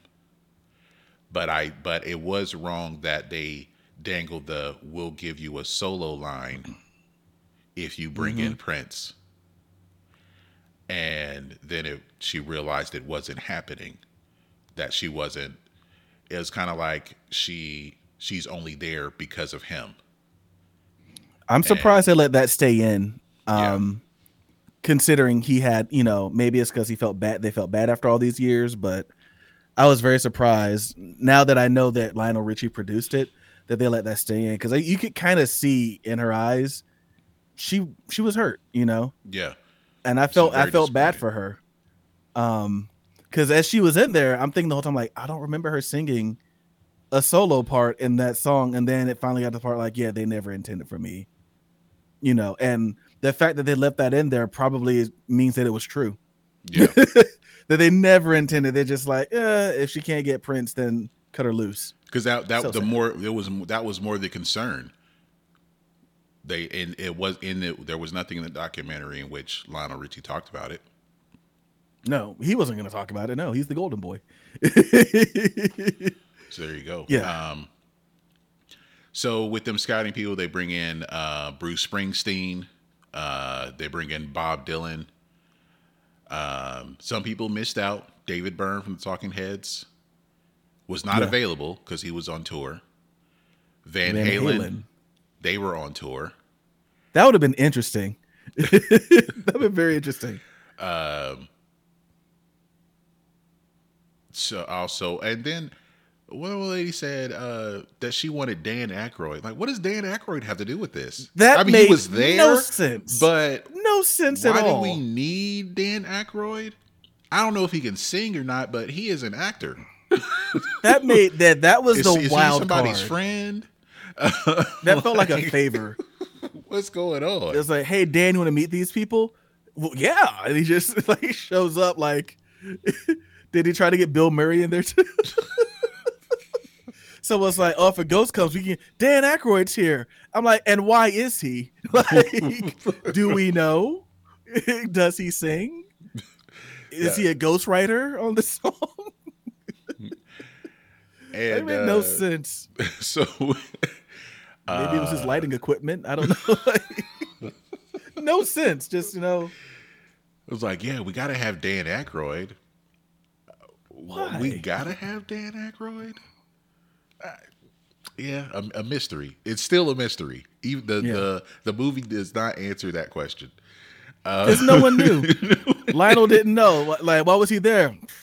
Somebody knew him. I don't know. I wrote the note: bigger fish to fry than world famine. Oh yeah, I guess as far as like writing the song, they're still messing around.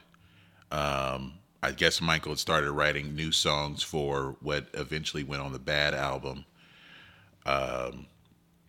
So they're still messing around. Then Lionel tells the snake story as they're writing the song. So they finally get the song done, and it's going to be the night of the American Music Awards. So they have the logistics of finding a studio with a big enough space to record. And for people watching on Facebook Live, the background, that is the room that they recorded the song in. Yeah, that studio's still there, right? A&M Studios? Yeah. Okay. So they so that was interesting, trying to find the space to do it, because it's got to be one to where everyone can comfortably get in. Yeah. Get in, get out. We'll deal with the press. They're trying not to leak the story. It gets leaked anyway, but they're just trying to protect at least where it is, to limit the media. Yeah. Lewis Johnson on the bass. Of course. Who else would he trust? That was the first person Quincy called. Oh yeah, I'm sure. Before he called Stevie, he called Lewis. You got Johnson. your ringers. I got mine. I am curious who that drummer was, because I didn't recognize the drummer. I didn't either. Yeah. I thought it. I thought it would have been a handful of. I thought it was Jeff Porcaro. Just for some reason, I was just guessing that Jeff Porcaro was the drummer. Let's see. And I did find something after we find out who this drummer was. Why Dan Aykroyd was there, because he talked about it in an interview. John Robinson, he did play on Off the Wall. Okay, so someone he trusted. Played on Off the Wall. He has the famous drum fill for Rock With You. That was him. Oh, okay. So let me see here. So funny enough, though, even though Jeff wasn't there, there was still a Picaro in the room. And Steve Picaro. Yeah. Oh, and David Pate. So he was from Toto too, right? Yeah, he was in Toto. Yeah. I'm telling you, man, he has those guys that he trusts, and he's like, once you get in, he'll call you, and he will, So, so Steve, maybe Jeff couldn't make it. I don't know, but I imagine maybe Jeff was his first. It's like, can Jeff come? No. Oh man, who else we got, man? Who can play like Jeff?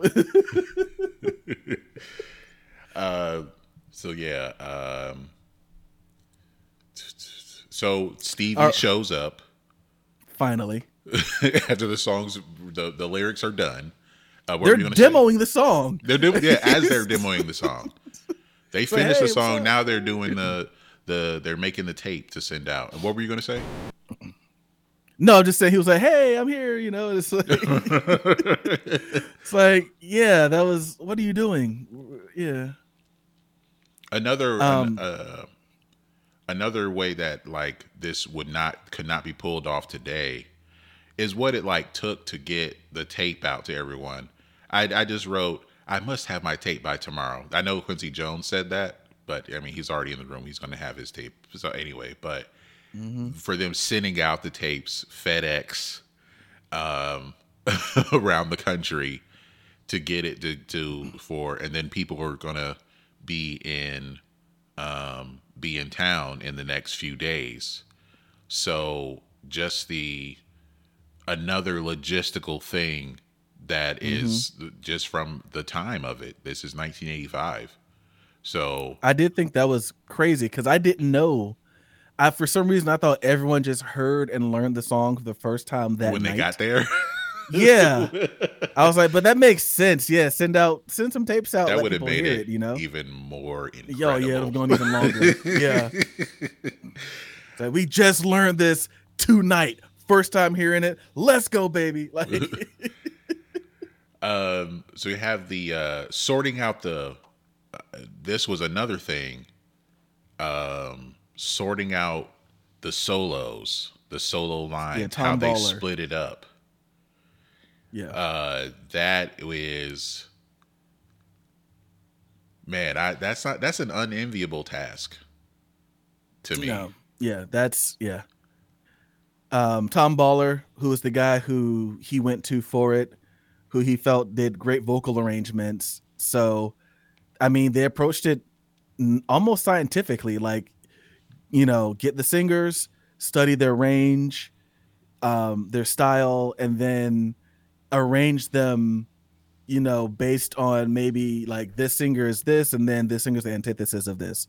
So I think the best example he pointed out was we got Bruce Springsteen, who has the gruff voice. Let's get Kenny Loggins, who has kind of a sweet voice, right after him. Yeah. So I thought that was interesting, and then even more interesting, hearing Kenny say, like, how do I follow Bruce? Like, well, they, and I guess maybe if you tell them, like, hey, just do what you do, that's why we put you here, that makes it easier. But, I also imagine, like, if you're Kenny Loggins, maybe you're intimidated. Like, Bruce Springsteen is huge, one of the biggest, rock stars in the world. And, you're cool in your own right. You're Kenny Loggins, but like, damn, ain't no Bruce Springsteen. Like, how do I follow this? So I thought that whole way they approached it was interesting, but it even sounds like when they got to the studio, people were like, I can't sing that. I'm like, dude, I studied. Yes, you can. You got this. Trust me. Like, this is in your wheelhouse. Just do it, So yeah, I definitely agree with it. It was the scientific approach.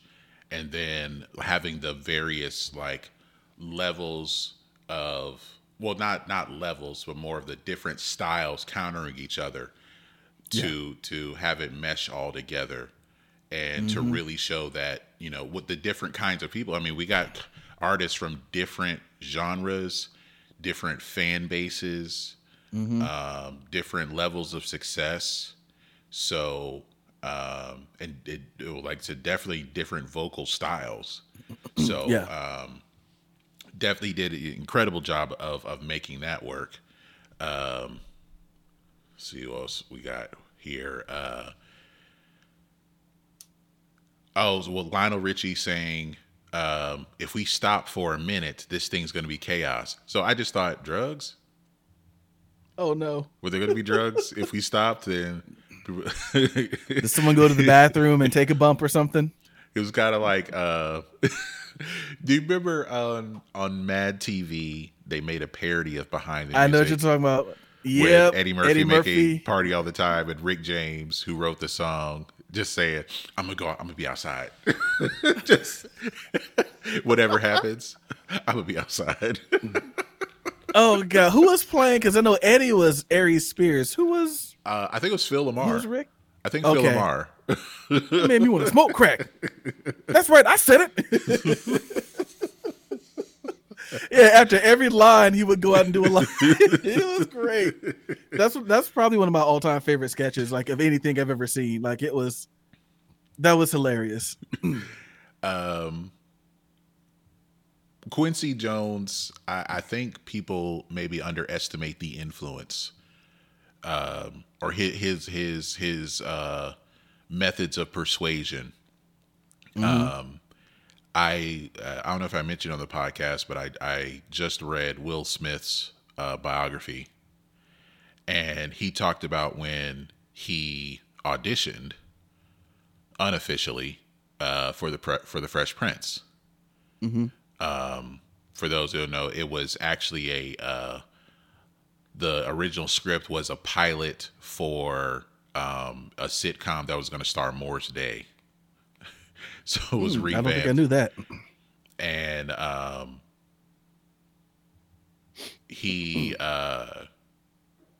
he's on tour. Will is on tour with DJ Jazzy Jeff, and he's asked to come to a party at Quincy Jones' house. I think it was his birthday, and he's like, "Hey, we might have a TV show for you." Oh yeah, so you I've always wanted to get into acting. All right, cool. Hey, get that one script. So someone grabs the script for him, hands it to him. Like, okay, all right, we're gonna have you read the script. What? So you want me to read it and audition next week? Oh no, you're gonna do it. You're gonna do it now. Didn't even know it was gonna happen. So because there was a moment where he told Dionne Warwick, so yeah, you're going to be in Los Angeles next week. Yeah, no, I'm going to be in Las Vegas. I have a show. No, and like, no, you ain't. No, you don't. Yeah, that show has been postponed. You'll be in Los Angeles next week. And she even said, like, when Quincy, called, he was, you just go. What he does, you want to be a part of it, like.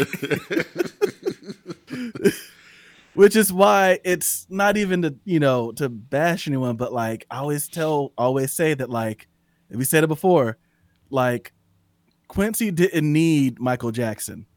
Quincy was a legend in his own right. Yeah.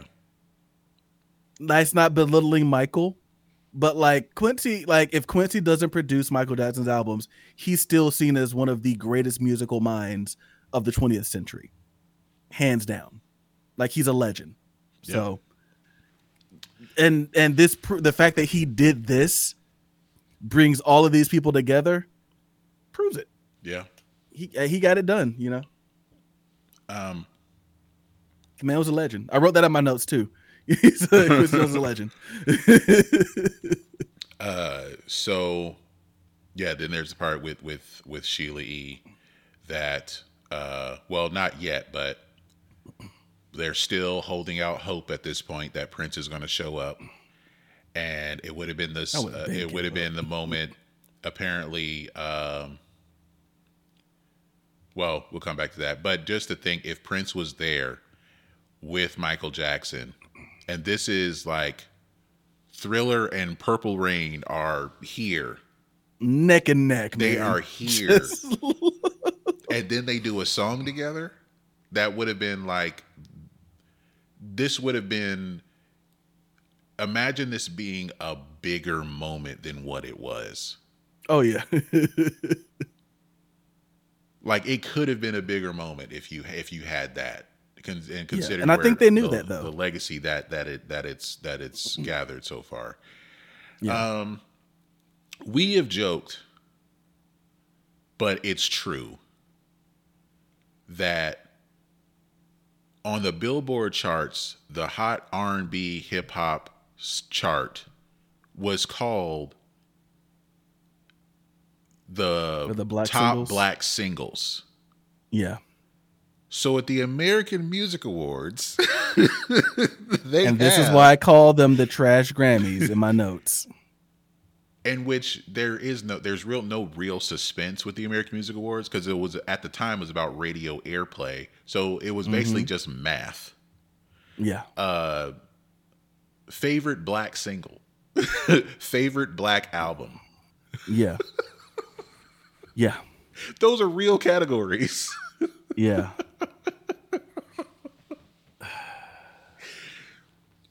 It's yeah. I have to imagine this is why Rob Harvilla calls it the trash Grammys, amongst other reasons. But yeah. So definitely at the time on Billboard charts, it was the black singles, and on that, and now it's the hip hop R&B charts. So it was still funny that those were actual categories. Like those are trophies in Lionel Richie's house.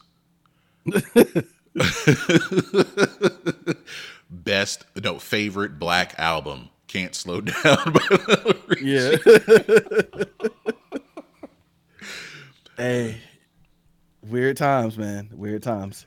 So Lionel Richie is hosting the American Music Awards, performing, and still trying to like make sure everybody shows up at the studio after the show. Meanwhile, and Michael, trying to keep it secret too. Yeah, poorly. Not his fault though. Meanwhile, Michael is at the studio. He's working. So it's funny because when this came out, I would see clips from TikTok where people were like denigrating some of the other singers on the song and being like, this what Michael had to work with. No wonder he looked upset. I'm like, first off, a lot of them this is their first time singing this song.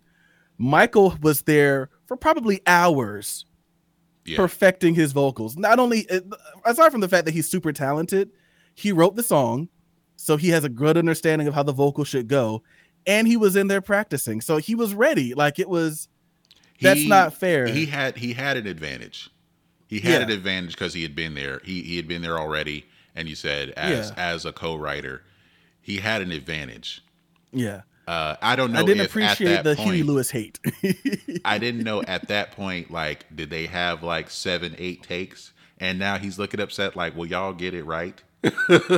But well, yeah, because I know one of those, that first Huey Lewis take was, I was like, that's a little flat. But then he came back and he got it, you know. And it was flat because it was just nerves. Yeah. He's singing the part that it's supposed to be for Prince was going to sing. So also, like, Cyndi Lauper almost didn't show up because her boyfriend said the song's not a hit. She can't. Who the hell is her boyfriend? That guy. She can't. Who is her boyfriend? Like, that's gotta be like, what kind of judgment? Like, did he tell her to like that company Apple? Don't buy their stock. They're gonna be nothing. Like who is this guy? If we knew, if they knew what that was, and when she came back home or whatever, she had to break up with him immediately.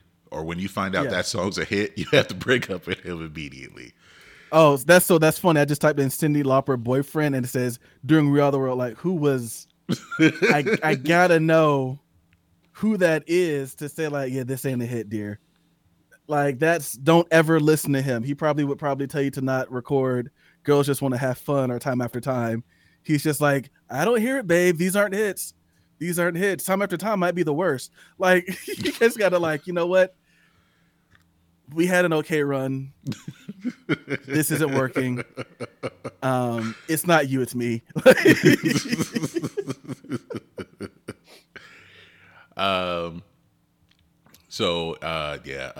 Okay, so the sign, check your ego at the door. I think that was big. I think big people actually heeded that. Another thing that's interesting, why it also could not be pulled off today. No personal assistance. Oh yeah. No personal assistance. It's you in there. We don't want to. We don't want to see like your manservant, your driver, your bodyguard. No one else is coming into the booth. It's just you. And you have to deal with all these other artists being in there. Did you catch Billy Joel's joke? No, or was it Paul Simon? I think it was Paul Simon. The John Denver joke? Yeah. Yeah. John Denver, yeah.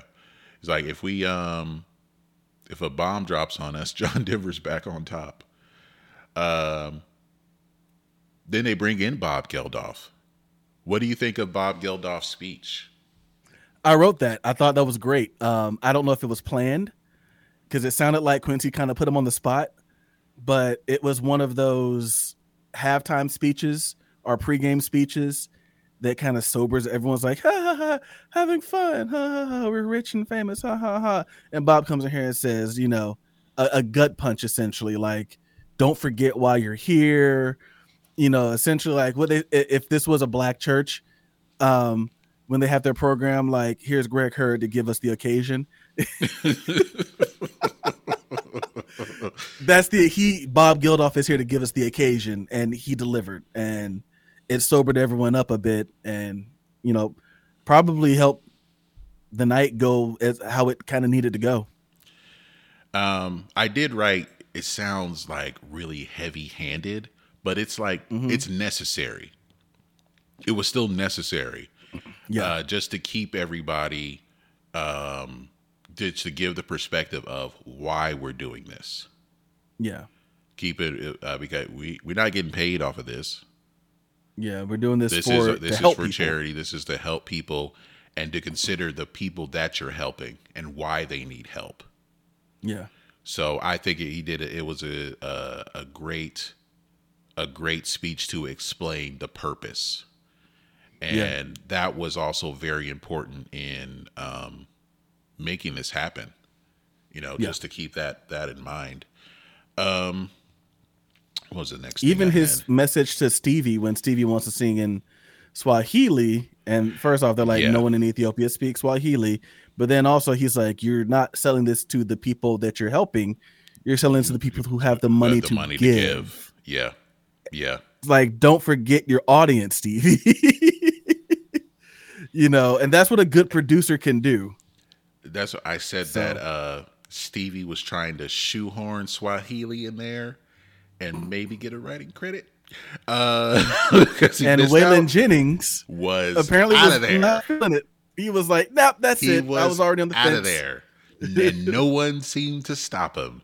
Willie couldn't stop him. No one tried to stop him. But I also wrote, thank you, Geldof, for bringing Stevie back around to where we don't actually need that. And then the shillinge, the shilling. What? So it's like, okay, we're not gonna do Swahili. We're just gonna do some gibberish. So I was like, what does that even mean?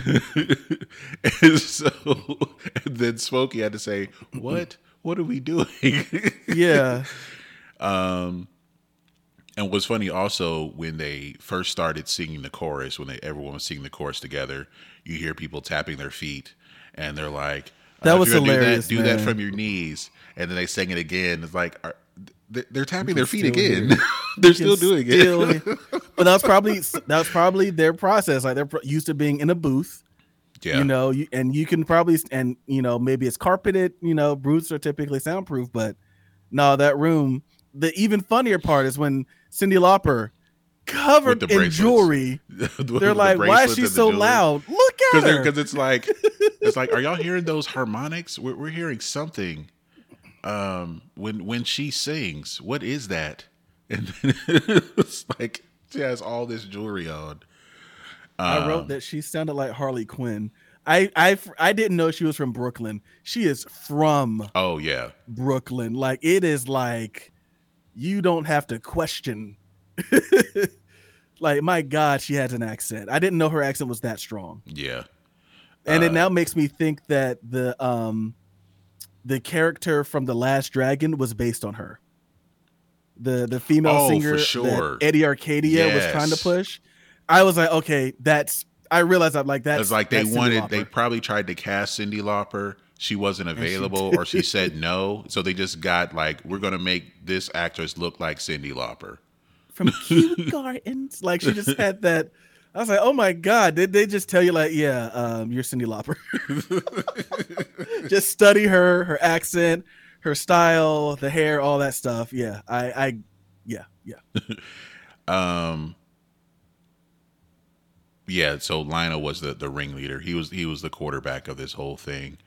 The signs of mutual respect. I believe it started with Diana Ross going up to Daryl Hall and asking for his autograph. Which had to be the cutest thing ever, because she sounds like she was just in awe of everybody there. And so everyone starts asking, you know, if their favorite person's in there, start asking for their autograph. Almost looks like yearbooks, almost. Yeah.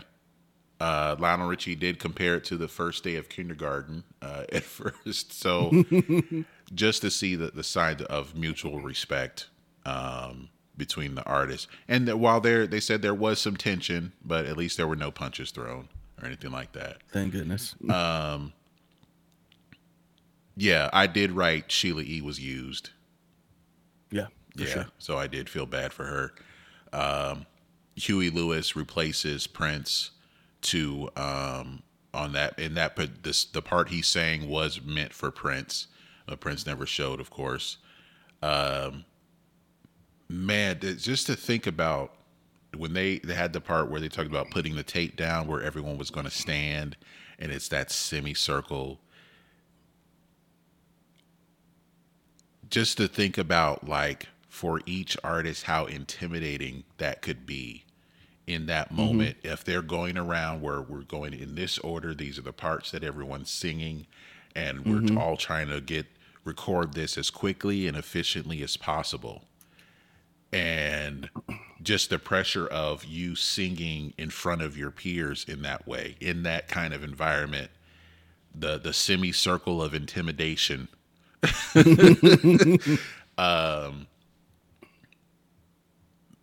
Man, like, I wish they could have talked to more of the people who were on the song. I know some have passed on, but yeah, there were a lot of artists they could have talked to that were on the song that could have added more perspective on that. Because the pressure is really on to perform. Yeah. And it's kind of like with acting on stage, where you don't have a lot of time there isn't a lot of rehearsal. And if you're not getting your lines right, then it can halt the process, and it's going to frustrate your fellow actors. And with this, yeah, okay, we understand, like, everyone's trying to find their voice, how they want to do their particular part, because if they got one line, they're going to sing the hell out of that one line. But they're trying to figure out in the moment. That is, you really see how talented everyone really is. Yeah. And then while you're and then in the moment, you figure it out in the moment, but then it's like also considering when you're waiting your turn. Yeah. How you got to watch other people. Yeah. Yeah. It's like, okay, I see what they did, so I got to do this. Yeah. So that's definitely definitely an interesting moment to see. Now I had read before that Al Jarreau was he was amped. He was lit. Yeah. I did read that he went up to Bob Dylan. He was a huge Bob Dylan fan. And Bob just kind of ignored him and walked away. Like anxious. Yeah. Like Bob seemed like he was like overwhelmed. Like his social battery was like, what am I doing here? I'm like, and it's kind of like, I want to do this, but this isn't what I do. I understand what they're doing. I want to be a part of it, but I don't really fit in what they're doing. Yeah. So trying to find like how he could, because with everyone who had a solo line, it's a distinctive voice where you, for the most part, you're going to recognize who that is right away. Mm-hmm. Bob Dylan is one of those voices, but so unique. it's like, how can he be Bob Dylan on this kind of song? Yeah. This isn't a Bob Dylan kind of song. Yeah, he's a singer-songwriter, and that's the thing about singer-songwriters here is that, like, when you're writing your own stuff, you're used to singing. You can write for yourself. Yeah. You don't have, like, and I think that's one of those things where singer-songwriters versus just straight singers, that's what kind of differentiates. Like, if you're a singer, you're accustomed to playing things that other people write. Like maybe they try to write in a style that fits you, but ultimately you hear a reference track and you go. When you're a singer-songwriter that writes all of your own stuff, you write for yourself. You know what you can do and you kind of write for yourself. And so I imagine for someone like a Bob Dylan, who is essentially a folk singer, this ain't a folk song. Like you said, this ain't Bob Dylan normal. So he's trying to sing it. And it's just like, and I guess one of the interesting parts was, Stevie Wonder miming Bob Dylan and kind of showing like, yeah, if I were you, this is how I would sing it, like you. It's kind of a weird thing, and that really kind of helped Bob. Like, oh, okay, yeah, all right, let me try that. Yeah, like it's okay if I sound like that. It was definitely interesting to see that. Well, yeah, I had read that like Al Jarreau was a little awkward, but apparently he was drunk. Oh, I was going to say, was he high? But okay, that makes sense. They said he was drunk. Probably drinking at the award show. Yeah, they said he was celebrating before they started recording. Oh, Lord.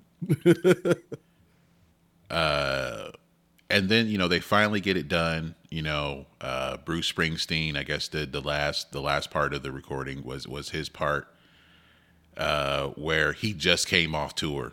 He just did his last show yesterday. And flew in from Buffalo. Like, yeah. That's so kudos to him. He was running on fumes. But he that was probably the last bit of energy he had. And then you hear Lionel Richie saying, "All right, you are officially on vacation." Yeah, like I'm surprised he still had something left in him after doing the show the night before. Yeah, and the one thing I noticed this is the last note I had that, like, yeah, Lionel was there for the whole way, put in all this work. You saw that curl drying out. Oh, that curl was dried out. He probably had a couple hours left until until like critical. Yeah. It was getting there. It was drying out. It has a lifespan. Yeah, hey, no activator in the studio. I did make my next to last note was, quote, "Man, those white boys really brought it." I swear to God, that sounds like something Quincy would say. I wonder which white boys in particular he was talking about, though. It had to be Huey Lewis. That had to be one. Bruce Huey, Springsteen had to be one. And Bruce. Steve Perry had to be one. Yeah. I'm willing to bet Steve Perry was a one taker. Like they just didn't have to do it again. They probably asked him, "Do you want to?" And he was like, "I mean, if you're happy, I'm happy." And they just kept it moving. Yeah, I imagine those three are who he's probably talking about. Yeah. So for those who don't know, with this particular song released, Mike fell over. Well, oh, let me. All right. So there's thunder outside. So this song was released. Looks like it was about 5-6 weeks later. The only single, there was one other single, I believe, from this album, if you want to call it that. Number one hit around the world. It was there for 4 weeks. It debuted at number 21, and it took It actually took 4 weeks to get to number one. Number one on the R&B charts, the black singles. And it went from 25 to 5 and then 2 before it reached number one. And it was number 2 to One More Night by Phil Collins. And it was also on the top rock tracks and the hot country singles charts. All right. That's interesting. It's different. And it became the first single since the Beatles' Let It Be to enter the top 5 within 2 weeks. That was a time where it was you didn't debut at number one like that. So, and outside of the U.S., it was number one in Australia, France, Ireland, New Zealand, the Netherlands, Norway, Sweden, Switzerland, and the UK. It peaked at number 2 in Germany and Austria. It sold 800,000 within 3 days of the release. It was the fastest selling single in history at the time. At a Tower Records in West Hollywood, 1,000 copies were sold in 2 days.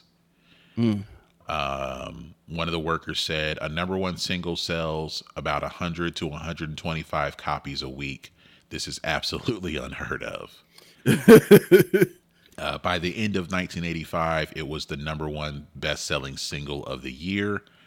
5 years later, it was revealed it was the best-selling song of the decade. It is, and was considered the best-selling single in America in pop music history.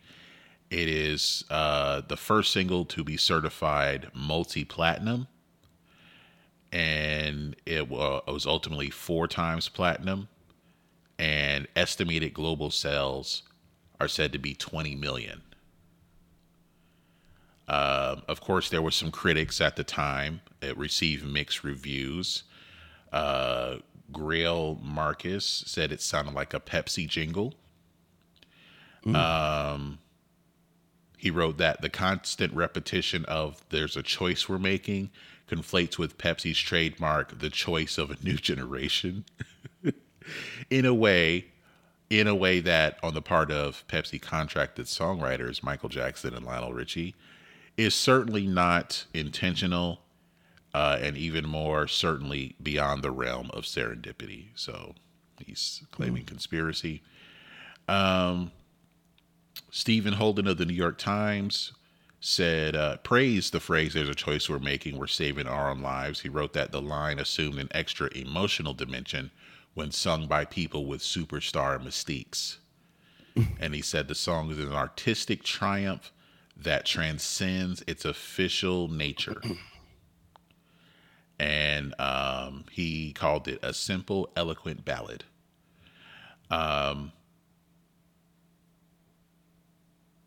Some people bought more than one copy. It resonated with young and old listeners.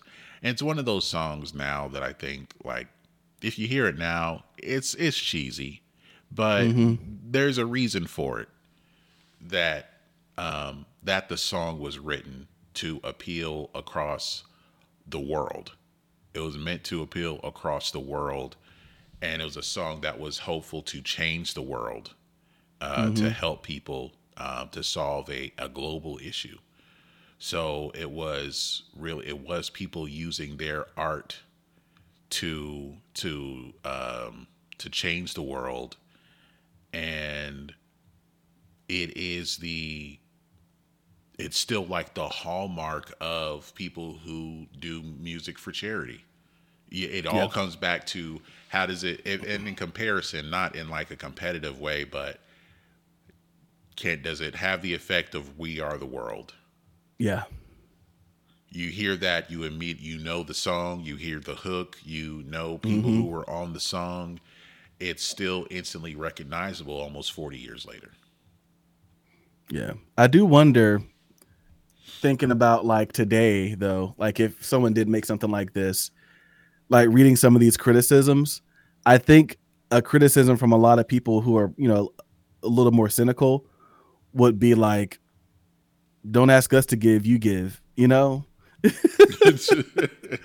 would be like, well, I got to give money. You got all the money. Yeah, I feel like that's what would probably be said. People probably try to make fun of it rather than understand what it is they're trying to do.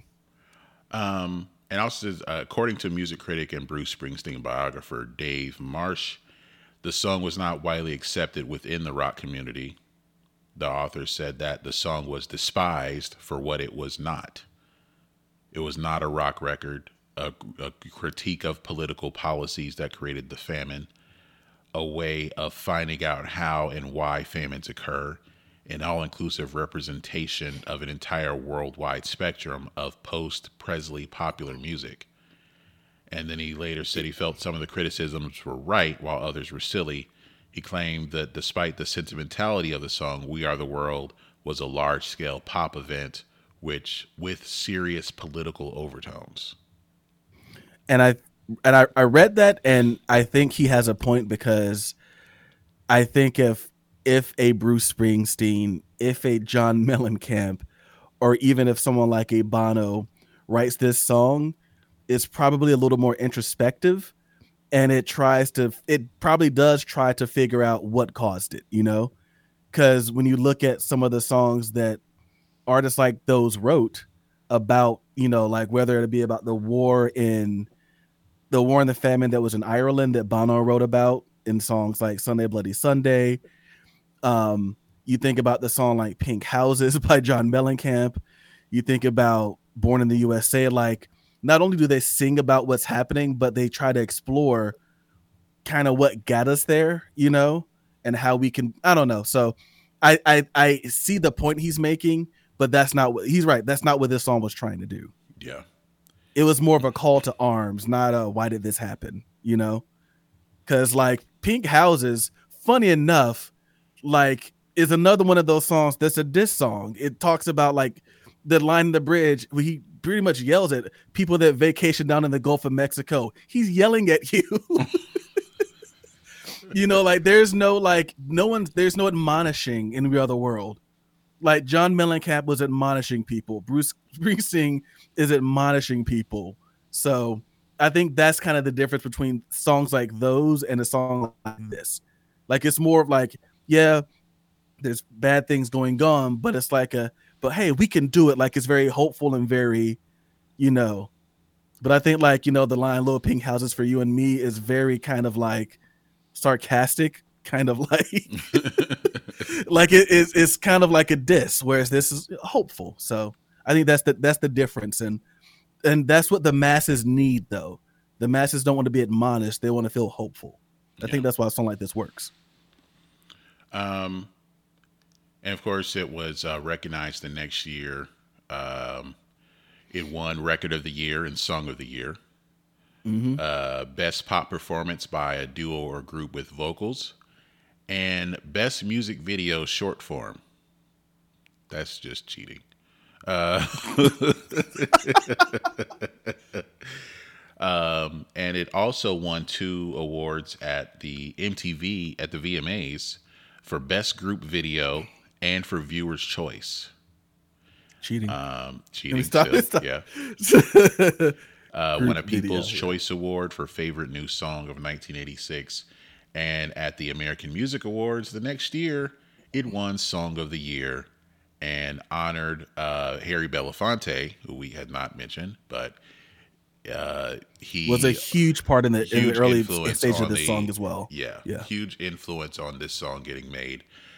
He was recognized with an award of appreciation, and Belafonte thanked Ken Cragen, Quincy Jones, and the 2 artists who, without their great gift, would not have inspired us in quite the same way as we were inspired, Mr. Lionel Richie and Mr. Michael Jackson. And following the speech, whoever was there and they were on the song, they closed the AMAs by singing the song. Okay. So the legacy of the song has endured.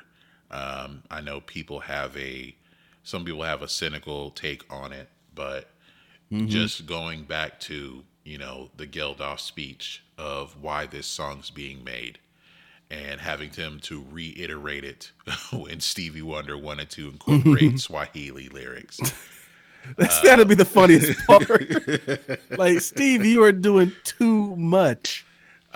Which makes me think it might have been a completely different song if he was there from the beginning. Yeah. Because I think I was having this conversation with Abe about how we were talking about who is more complex in their writing, like Prince or Stevie, because he's like, to him, Prince's music is way too complex sometimes. Like, it's not just like straight dance. And Stevie feels simple to him. And I was like, actually, I feel like it's the opposite. I was like, Stevie has some of the most musically technical, popular songs you'll ever hear. I think of like What Do I Do, with how technical that is. Sir Duke, how technical that is. Like, you think of all these songs, they're super technical. And it's like sometimes Stevie probably just gets in his own way because he'd be overthinking stuff. Like, he's a genius and he should be respected and such. But like, this had to be one of them instances where it's just like, bro, you were doing too much. Like, we do not need to put Swahili in this song. Like, it's fine the way it is. We just chill. So I have to imagine, like, if he's in those sessions, like, there's probably like key changes. There's probably like crazy horn riffs. Like, there's probably all this, all this crazy stuff. Like, if Prince wanted to come in and play guitar, and Quincy says, Stevie like, yeah, let him. Yeah. Quincy's like, we don't need no guitar. And then Stevie's like, we can use some guitar. Stevie loves a guitar player. Stevie over Jeff Beck. Yes, let him come in. Like, that's it. I think it's a completely different song. So I think it was fate that allowed 2 writers with like that perfect pop ear and that didn't do too much to come in and do this. Like, I don't think it's the same song if it's not those 2. Yeah. I think that's what made it work really, really well. Yeah. So, anything else you'd like to add about this particular song, about this or this documentary? I just felt it slowed down a little bit in the middle when they were showing a lot of the archive footage. Other than that, I thought it was pretty solid. It was a blast from the past, Like I said, like, the stars seemed larger than life back then. This like who's who of people coming in there. It's just like, the Rolodexes and I don't know. It's just like a different time, There were 2 moments that if I were there, I know I would have gotten chills. Mm-hmm. One, when Stevie was playing the song at the piano and everyone was gathered around him. Oh, that was as so he played cool. the song. Him and Ray Charles both doing it. Yeah, and Ray Charles was playing too. Yeah. Yeah. The other moment is when they recognize Harry Belafonte and everyone starts singing Banana Boat. Deo. And it sounded so good. The harmonies together. The harmonies were incredible. Yeah, that's why it's like, that's why I wonder, like, today versus back then, the amount of technology we have that can help us nowadays versus what they didn't have back then. Yeah. Like there was some talent in that room. Yeah. There was some talent in that room, man. Ooh. It sounded like they'd rehearsed it. It sounded so good. Everyone just fell right in. Right in. Yeah, it was really good. Yeah.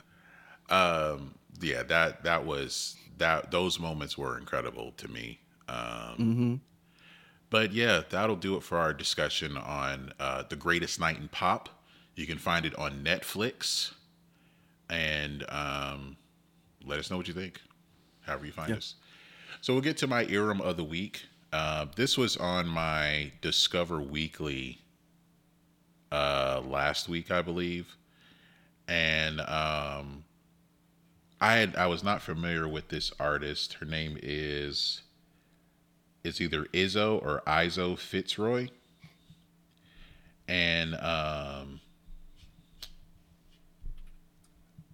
she is from London.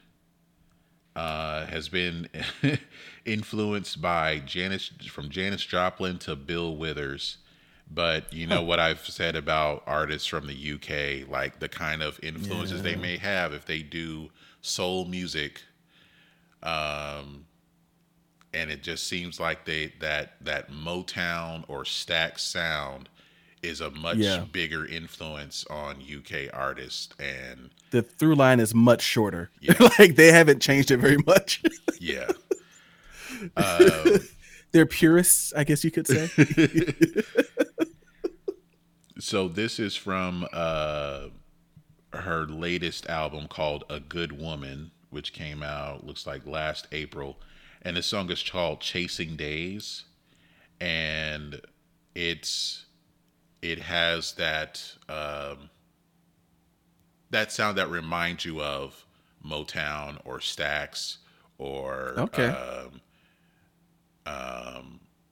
whoever else from like that 60s, from the 60s soul music, incorporate with a little bit of modern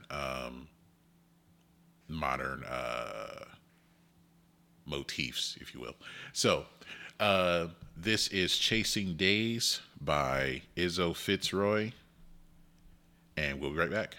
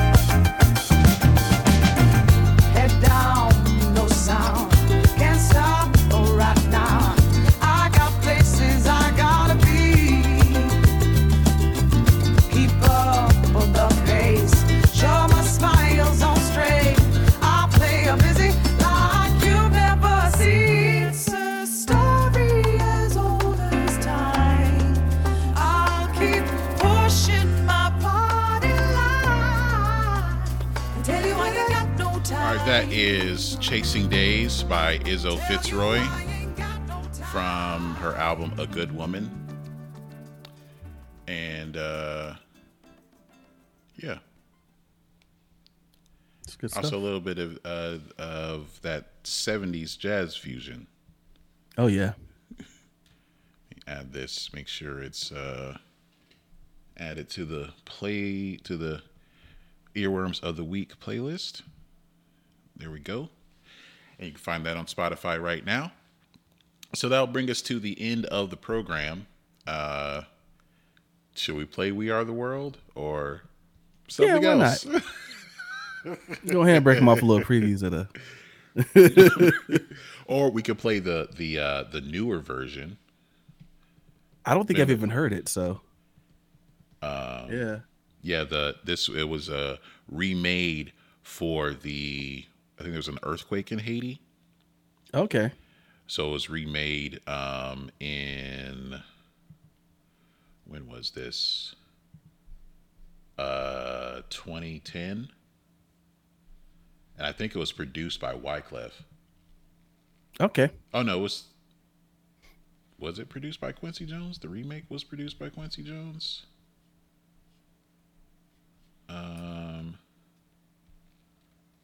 We Are the World 25. We Are the World 25.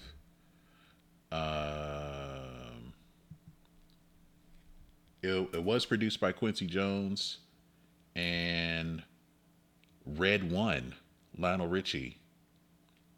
They brought back Humberto Garcia. Wyclef was one of the producers. Yeah. But they also they recorded it at the same studio and they incorporated Michael Jackson's vocals, he had passed the year before. Mm. So yeah, we'll play that version, and want to thank you all for listening. And we'll talk to you very, very soon. Peace. Peace.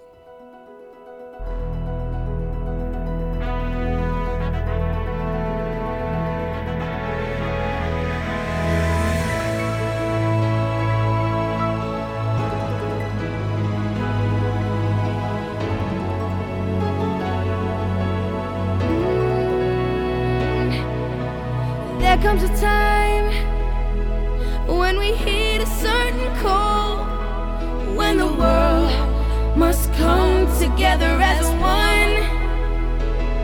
There are people dying. Oh, when it's time to lend a hand to life, the greatest gift of all.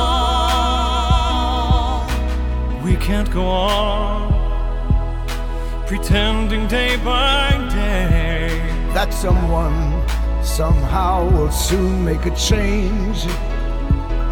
We are all a part of God's great big family, and it's true, you know, love is all we need. We are the ones, we are the children, we are the ones who make a brighter day, so let's start giving. There's a choice we're making, we're saving our own lives. It's true, we'll make a better day, just you and me.